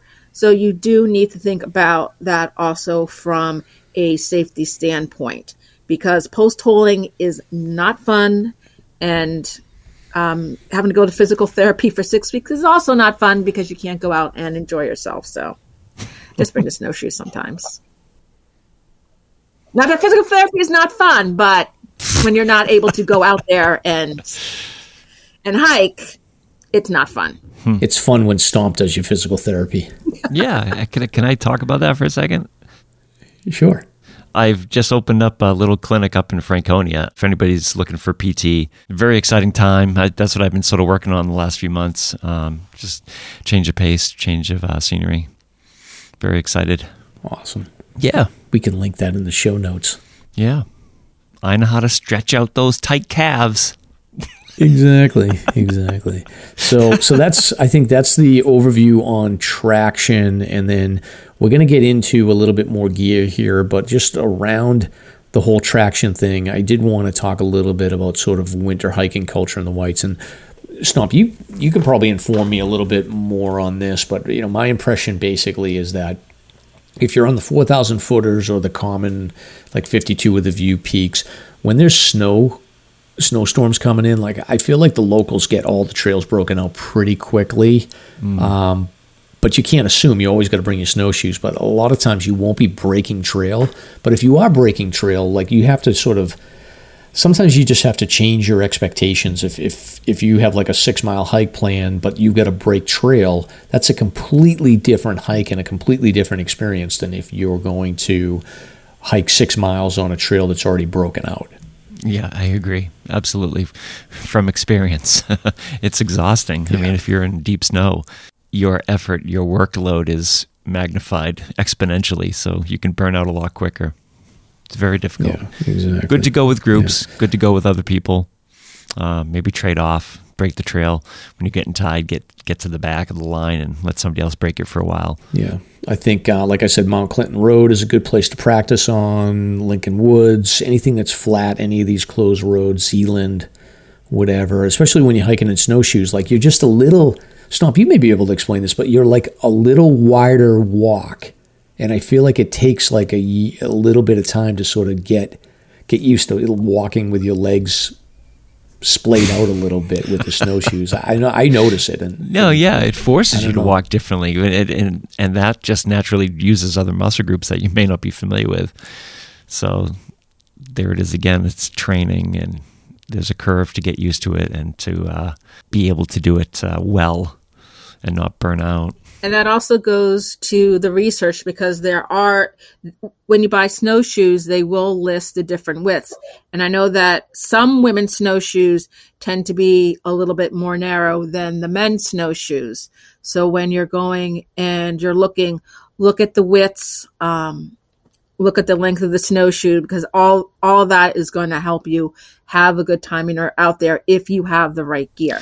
And let's cater to the trail runners out there. There are snowshoes for trail runners. Dion Snowshoes out in Vermont make fantastic snowshoes. They're made for running, so they're narrow set, they're very light, and they're meant for just running at top speed. So, because those trail runners don't go away when it snows, they're out there still. Yeah. Those trail runners in the winter are nuts. Much credit to them, but I couldn't do it. But the next thing that I have is pack size. So we see this question a lot. People are like, what should I get for a winter hiking pack? And, I don't know what your opinions are. I can talk about what I have, but like, Karen, what do you recommend when people come to the store? They must ask that question. Like, I want to get into winter hiking. I don't have a backpack. What size do you recommend? Usually we recommend about a 40. You can use a 35, and I've used a 35, but particularly if you're just starting out, I would go with a 40 just to make sure that you are able to get everything that you need into that pack. And definitely practice with putting your snowshoes on the pack, with putting where you're going to put your crampons on the pack, where you're going to put water on the pack. These are all the things that you do need to think about. But I would say a 40-liter pack would be a good size to carry all the things that you might need for a hike. That's a really good point. But the functionality with packs, the bigger the pack, generally the more functionality in terms of latch points and things like that. So it is easier to attach things and, secure things. That's what I found. So I prefer a bigger pack. 40 is a good call. 50 is good. I go with the bigger just because, again, functionality. It's just easier. And a lot of packs now are made either for skiing or for other outdoor sports, and they do have all of those attachment points on them. But right. I will say that a lot of pack companies now are realizing that they need to make these multifunctional packs. So they do add in these different pieces so that you're able to get everything into the pack and onto the pack that you need to. That's great. Yeah, and the other factor too that you want to think about is if you're going to be doing any level of overnight hiking, you don't want to necessarily buy two backpacks. So for me, when I made the decision to buy a pack, I ended up getting a 55-liter pack, but I got the Deuter Air Contact, which is nice because they have a feature where it's a plus 10, so the top will expand out to give you an extra 10 liters if you need it, and you can sort of adjust the brain to go over the top of it and really pack that thing down. But it's good enough where you can use it in a winter day hike. So for me, I prefer like a little bit bigger. And again, my perspective is that like you shouldn't be worrying about ultra light. So I would go a little bit bigger, the 45 to 55 range. In that way, especially if you think that you're going to be doing something a little longer, because there's going to be times where you do need to, even in a day hike, you want to bring a sleeping bag with you. So it varies. So I would say it sounds like, Karen, from your perspective, like 35 is pushing it, 40 is pretty standard, and then me and Stomp are sort of the mind that like if you want more latch points and more options, the bigger is better as long as you're not worrying about weight. Yeah, I was able to score one of the old Osprey Aerials, which has all those really good points where you can lash things to, you can attach things to. And I bought that specifically for winter because I knew that if I was going to do a longer backpack, if I needed to bring more things, I needed to safely be able to attach them to the pack. But if I'm doing a simple hike or something where there's not a lot of mileage, then I'll do the 40. If I'm doing something with higher mileage, then I will probably go to a larger size pack. And definitely overnight over a larger size pack. So that's it with pack size. And I think that's, everybody says that you should go in and try packs on for fit and all that. So I think, any store that's available that is a good gear store, you can definitely take advantage of that. Although I usually just order mine online, and if I don't like it, I send it back. Sorry, Karen. That's okay. We get so many people who buy packs online, and we go ahead and we fix them for them. So yeah, that's true. It'll help. True. Yes. So the next topic I have here is water. So you need to stay hydrated. We've talked about hypothermia before here and strategies around that with Chris from Solo. But can you both, Karen, can you talk a little bit about what your water strategy is? How do you keep it from freezing? And then, what is your advice to people when they want to think about like a water strategy? Water is very important. And I think particularly in winter hiking, people don't think about how important it is to stay hydrated.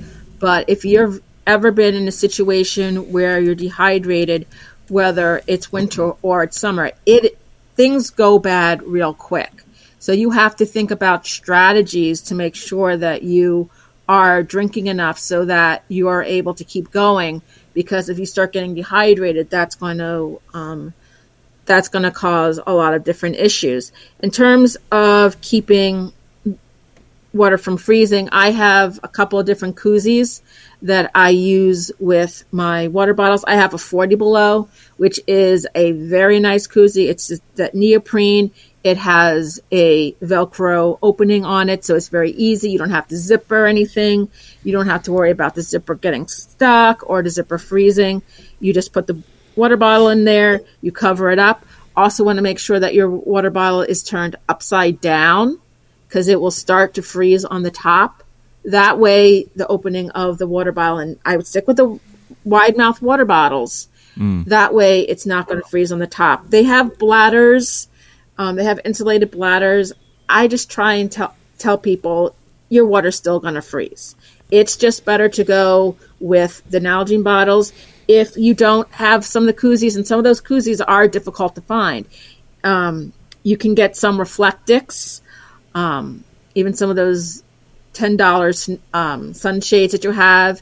You can cut that and you can make something, or you can just use a wool sock and keep the water in a wool sock. But you want to, if you're just using a regular Nalgene bottle, you want to make sure that's insulated. They have the Hydro Flask bottles. They've even made a lighter one. I haven't been too impressed with it, but also Hydro Flask bottles are going to be heavier. Your water's going to stay hot, but it's going to be more weight than carrying just an Nalgene bottle and a koozie. Stomp, do you still have your sock with the duct tape wrapped around it? You had that awesome system that worked. Yeah, man. Karen stole my thunder. Yeah, that's my strategy. I use old wool socks. I wash them, of course, and but you wouldn't know it. I got to tell you a story. Can I do a little spur story here? Yeah. I'm starting a new podcast, and it's called "It Smells Like a Search and Rescue" because after the last rescue, I went in my truck. Man, was it bad! It's like I had three of those green pine air fresheners, and that wasn't even cutting it. My mom's like, "What the hell?" So yeah, Smells Like a Search and Rescue. That's coming up. But yeah, I use the wool sock and then I duct tape the hell out of it. So it's really insulated. And when I go out, I basically throw in boiling water. And by the time I'm out there, it's tolerable and that works. And I also put the Nalgene's closest to my trunk, my body, and then I put my down puffy around it so that it's near my body heat. That can help too. So it's deep in the pack. And then I do have one smaller one that hangs in a pouch by my chest. And in that pouch, I'll put hand warmers, on top of the sock and the duct tape. So that couple little strategies. I never use those Camelbacks and those tubes with the water. Never. I never use those things. Those are no good. Yeah, they're just too easy to freeze. And I do the same thing. So, Karen, basically, I have the 32-ounce big mouth Nalgene bottles. I don't put boiling water, but I'll put hot water from the tap, and then I put them in a koozie. I got the cheaper koozies that are on Amazon. So I tend to just, I think the nice koozies from Outdoor Research, you can kind of keep them outside your pack if you want. But I just put stuff in my pack, and it's a good excuse to stop and drink. But they usually will stay warm. If it's crazy weather, then you got to keep an eye on it. But for the most part, that works pretty well. And then the other thing, this is just my own personal thing, but I look at this as a safety device. I bring a thermos full of hot chocolate on every hike, and I do not drink it until I'll have some when I get to the peak of whatever mountain I'm in, but I always keep at least half of it in my pack as a safety device, because if you ever come across somebody hypothermic, the fastest way to get that person into a state where they're going to be able to move and function is to get hot liquids in them. And you're not going to be able to fiddle with your stove and do that. It's going to take some time. So having that thermos on with hot tea or hot chocolate or whatever it is, I look at that as a safety device that I'm using for myself and my party, or if I come across somebody that's in trouble, you can literally save somebody's life with a thermos full of hot liquid. And that's also, I mean, you didn't bring it up, but also one of the things that I found valuable was taking a wilderness first aid class. And that was one of the things that they talked about for hypothermia, is having some sort of hot liquid with sugar, and that's going to help people get back to a state where they're going to be able to make those decisions that they need to make. And one thing with hydration that's easier to tell with the snow, and probably a little bit of TMI, but kind of watch the color of your urine, because that's a good indicator of whether or not you are properly hydrated. And come up with ideas that help you to remember that you need to drink water. It's very easy to just keep going and forget that you need to rehydrate, but you need to find a system where you know, okay, now I need to hydrate. Now I need to hydrate, even if it's pre-hydrating. But you need to find a way so that you are able to get the fluids that you need in you. Yeah, and it's not just the color, it's the volume too. Like, you should be able to spell your name in the snow every time you stop for a pee break. Well, you can do that. It's kind of harder for me. Anything you want to say about that, Stomp? Can you spell your name in the snow? I was trying to think of the longest name I could think of, like, I don't know, like Dukakis or something. We should do the name game. And yeah, exactly. Anyway, I couldn't resist that. So, all right. So we talked about traction. We've talked about backpacks. We've talked a little bit about our water strategy. So this show is kind of setting the ground for the basics.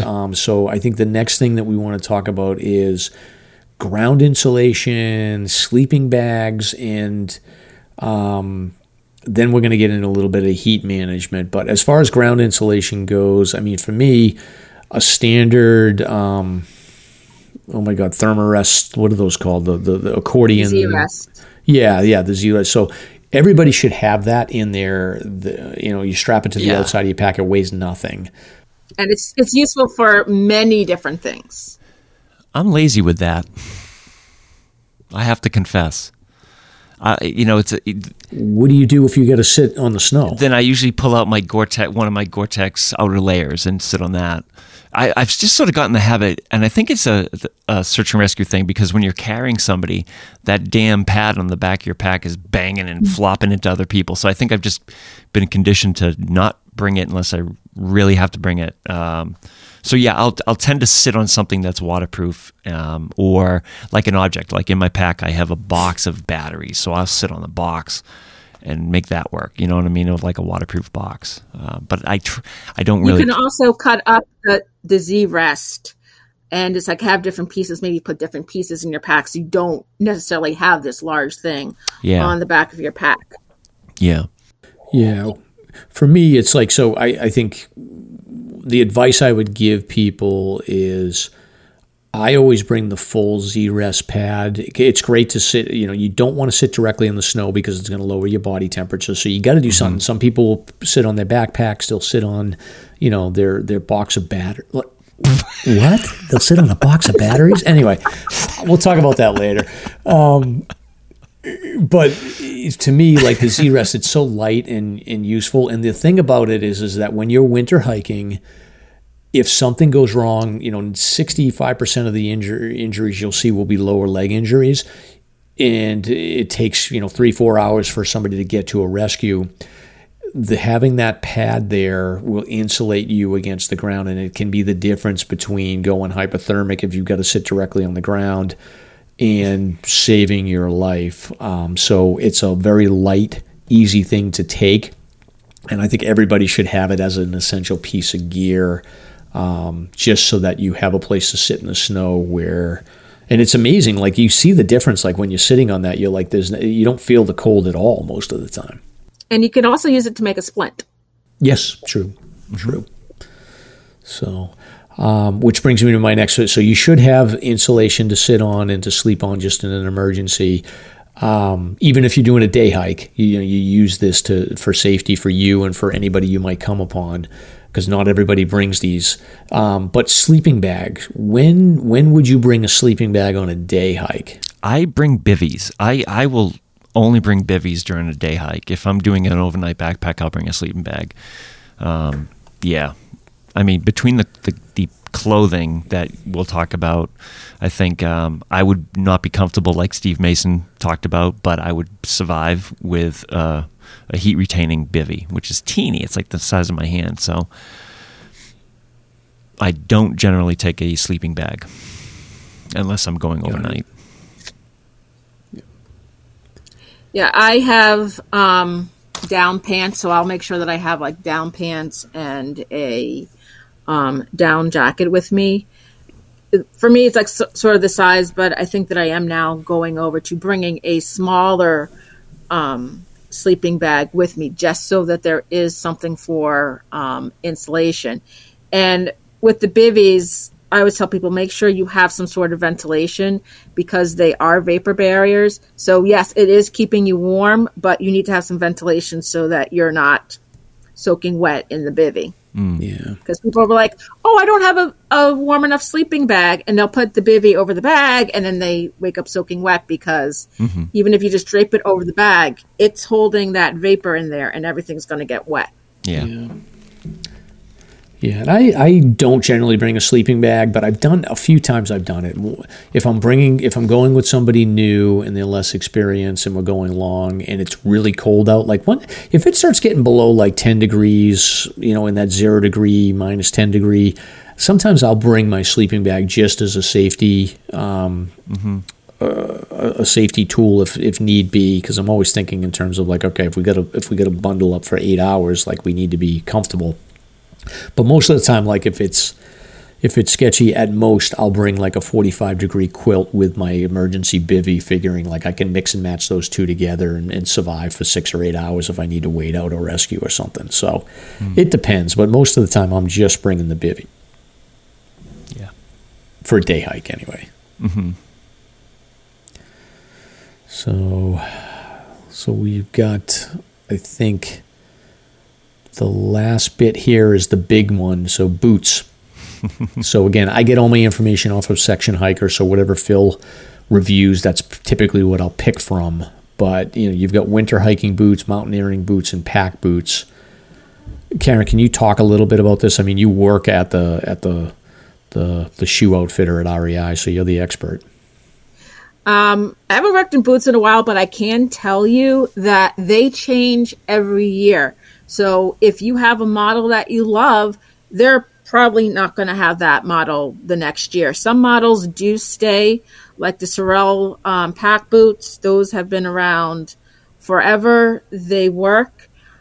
I use them for shoveling out the car. They're great boots and they're warm, but for me, going out and hiking, they're just too big, and the traction on the bottom, if you're going to bare boot, the traction on the bottom is not that great in them. You can get micro spikes on them, but for me, that's just too much of a boot for a lot of what I do. But they do keep you very warm. In terms of insulation, if you're going out on a longer hike, particularly when it's colder, I would go with 400 insulation, because your feet are going to get cold. And if your feet are cold, you're not going to have a good experience.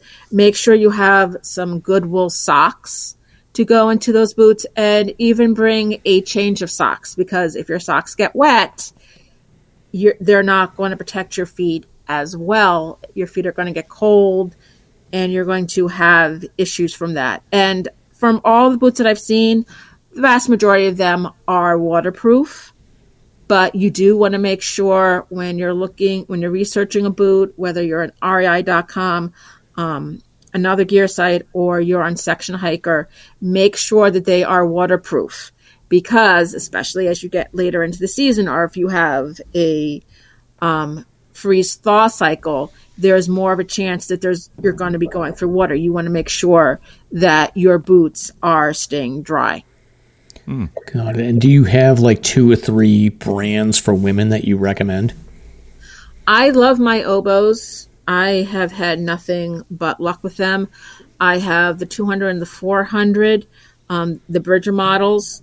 The 200 is lower on the ankle. The 400 is higher on the ankle. And they've just kept my feet warm. They've worked very well. I've had some North Face that I found to be very good. Try on as many shoes as you can, because shoes like the Obos and the Keens are going to have a wider toe box. Others are going to have a more narrow toe box, so you do need to try them to see what's going to fit your foot, especially if you're going to be wearing a thicker type of sock. Got it. And then Stomp, what's your boot recommendations? I try to push the 3-season boots as long as possible, just because I tend to run hot, so I'm an anomaly. But I've started wearing leather boots through the colder portions of the year, and my go-tos are the A-Solos, the Powermatic GTX, I think they are. But I also have a set of Danners, which I break out for rescue missions, which I believe they're made out in Washington or Colorado or somewhere. But they are beautiful leather winter thin-insulated boots, waterproof, beautiful. Check them out. Danners do make a really good boot as well. Yeah. I mean, you're going to pay for it, but I think you're going to pay for a better boot no matter what. Yeah, and I think I've talked about this before, but I have, again, it's 400 gram Thinsulate is pretty much what you want to look for, and I have Keen Revel 4s, I think they are. I got them last year, so I'm hoping I'll have them for the next few years, but I like them a lot. They're definitely like a burly, heavy boot, but I stay dry in them. And I think that one other thing that I will tell people about boots is, especially when you get in the 400 gram Thinsulate boots, you don't necessarily need a big, heavy sock. If it's 20 degrees, you can get away with like a midweight or even a liner sock inside the 400 gram Thinsulate. And one of the benefits of doing that is if you load up on socks, you can affect the circulation inside the boot, and you can actually get cold because you're not circulating inside the boot. So you want to keep, no question, a little bit of spacing in there so that you're staying warm. Because if you cut off that circulation, you'll be screwed. And that's why it's important to try on the boots, because if you have a wider foot and you get a narrow boot, you're going to have discomfort, and your feet are not going to stay as warm, like you said. Yeah. All right, so we've covered a lot here. So we've covered, we talked about traction, we've talked about trailhead stuff, we've talked about some basic safety things, we've talked about boots, pack size, water strategy. I think and we're not going to get to search and rescue news here, Stomp, so we'll save that for the next episode. But I think the last thing we wanted to hit on is this whole theory about heat management. So Stomp, do you want to start with, what that is and what people need to think about when it comes to heat management? Yeah, well, when you exert, your body increases in temperature, and it has to cool off by exerting heat, and that you're sweating. And heat management means, how do you get rid of that heat and moisture while you're hiking in more adverse extreme temperatures? And the biggest problem would be if your clothing gets wet. Then what are you going to do? Then you're dealing with hypothermic potential. So, essentially there are different phases. Karen, you touched upon it. When you're first starting out, you may be wearing 2 or 3 layers of clothing, but once your body starts warming up and expelling all that heat, then you have to start to change your layers and remove different layers and adjust to accommodate for those changes. Everybody runs differently. I think it's an individual thing, but I think the basic foundation of it is, starting heavier and then changing, going lighter as you're moving. And then when you're stopping, resupplying with food or water is to layer up again so you're not getting cold. But the big point is to watch out for that sweat buildup on your clothing. And I think it does take time to figure out how to make all those systems work and also figure out what clothing is going to work for you. Absolutely. And even what I've started doing is I'll carry an extra shirt, because there are times when even if I just have my shirt on, I'm exerting so much energy that I'm wet. And I know, and usually I'm not going someplace, where it's very, very cold, where I'm not able to quickly change clothes.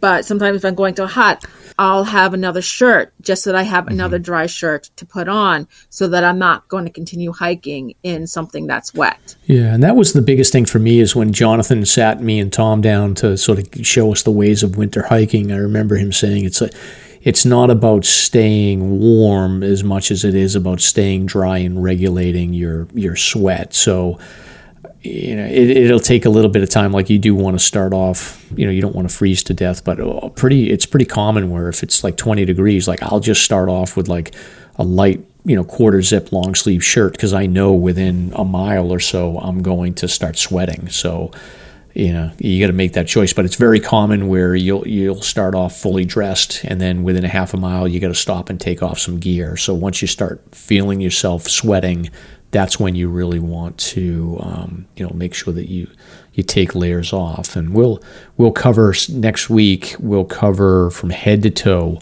all of the clothing that we use and sort of the strategies around why we use it. And we'll talk about some additional accessories as well to get you geared up. But I feel like we've covered a lot here. Is there anything, Stomp or Karen, did we miss anything on the topics that we wanted to cover? Just a little tip that I've picked up over the years when it comes to all that wet clothing you're stripping off. Have a plastic bag or a section in your pack that separates it from your dry clothing. That's really important. Yeah, dry bags, even if it's a Ziploc bag, is always good to have. And especially in winter, line your pack with that trash compactor bag, because you're putting your pack down in the snow, and you want to make sure that the stuff that's going to keep you warm and dry does not get wet. And by just having that little liner in there, keeping your stuff dry, that's going to help you out a lot. That's a debate. Like, I prefer having a dry bag inside my pack rather than the pack cover. Pack covers just make no sense to me. Yeah, I've never understood the pack covers. That's why I just go to the trash compactor bag. And yes, I still use the dry bags just as sort of that little fail safe. And I like to have all my stuff organized. So, I know where things are. I just assume my pack's going to get wet. There's nothing you can do about it. So how do you protect it inside? Dry bag. Simple. Yeah. And a battery box. Exactly. So this is good stuff. So Karen, was this as difficult as you thought, or what do you think? Natural. I've been doing this. I did something for teaching too, and I think it's the teaching with the kids, so that this is something I actually enjoy, and people are more receptive, and they're not thinking, great, when is lunch? It's like, when do we get out of here? That type of thing. So what she's saying is she's talking to a couple kids right now. Yeah, exactly. But no, nicer kids. Yeah, but I'm so glad that you joined us. Like, I think it was awesome, and we covered everything, and it's hard to cover all of this stuff in a lot of detail, but we're going to be putting all this information up in the show notes. We're going to be adding some information onto the Slasher Podcast website about winter hiking. And then Stomp, we should probably put up like a hiking buddies, like Slasher intro to winter hiking hike or something. We'll have to figure something out. That's a great idea. I know I've been talking to a few people that listen like about group hikes and stuff, but that'd be fantastic. Yeah. So we'll figure that out. But we're running late. This is the longest show we've ever done. So Karen, thank you so much. Thank you, Karen. That was great. Thank you so much for having me. This was so much fun. Yeah. And Stomp, thank you for staying awake. I know it's been tough. You've been doing some rescues, but we'll hit the search and rescue news and get all those cool stories in the next couple of episodes. But until next time, we'll see you then. All right. Bye-bye.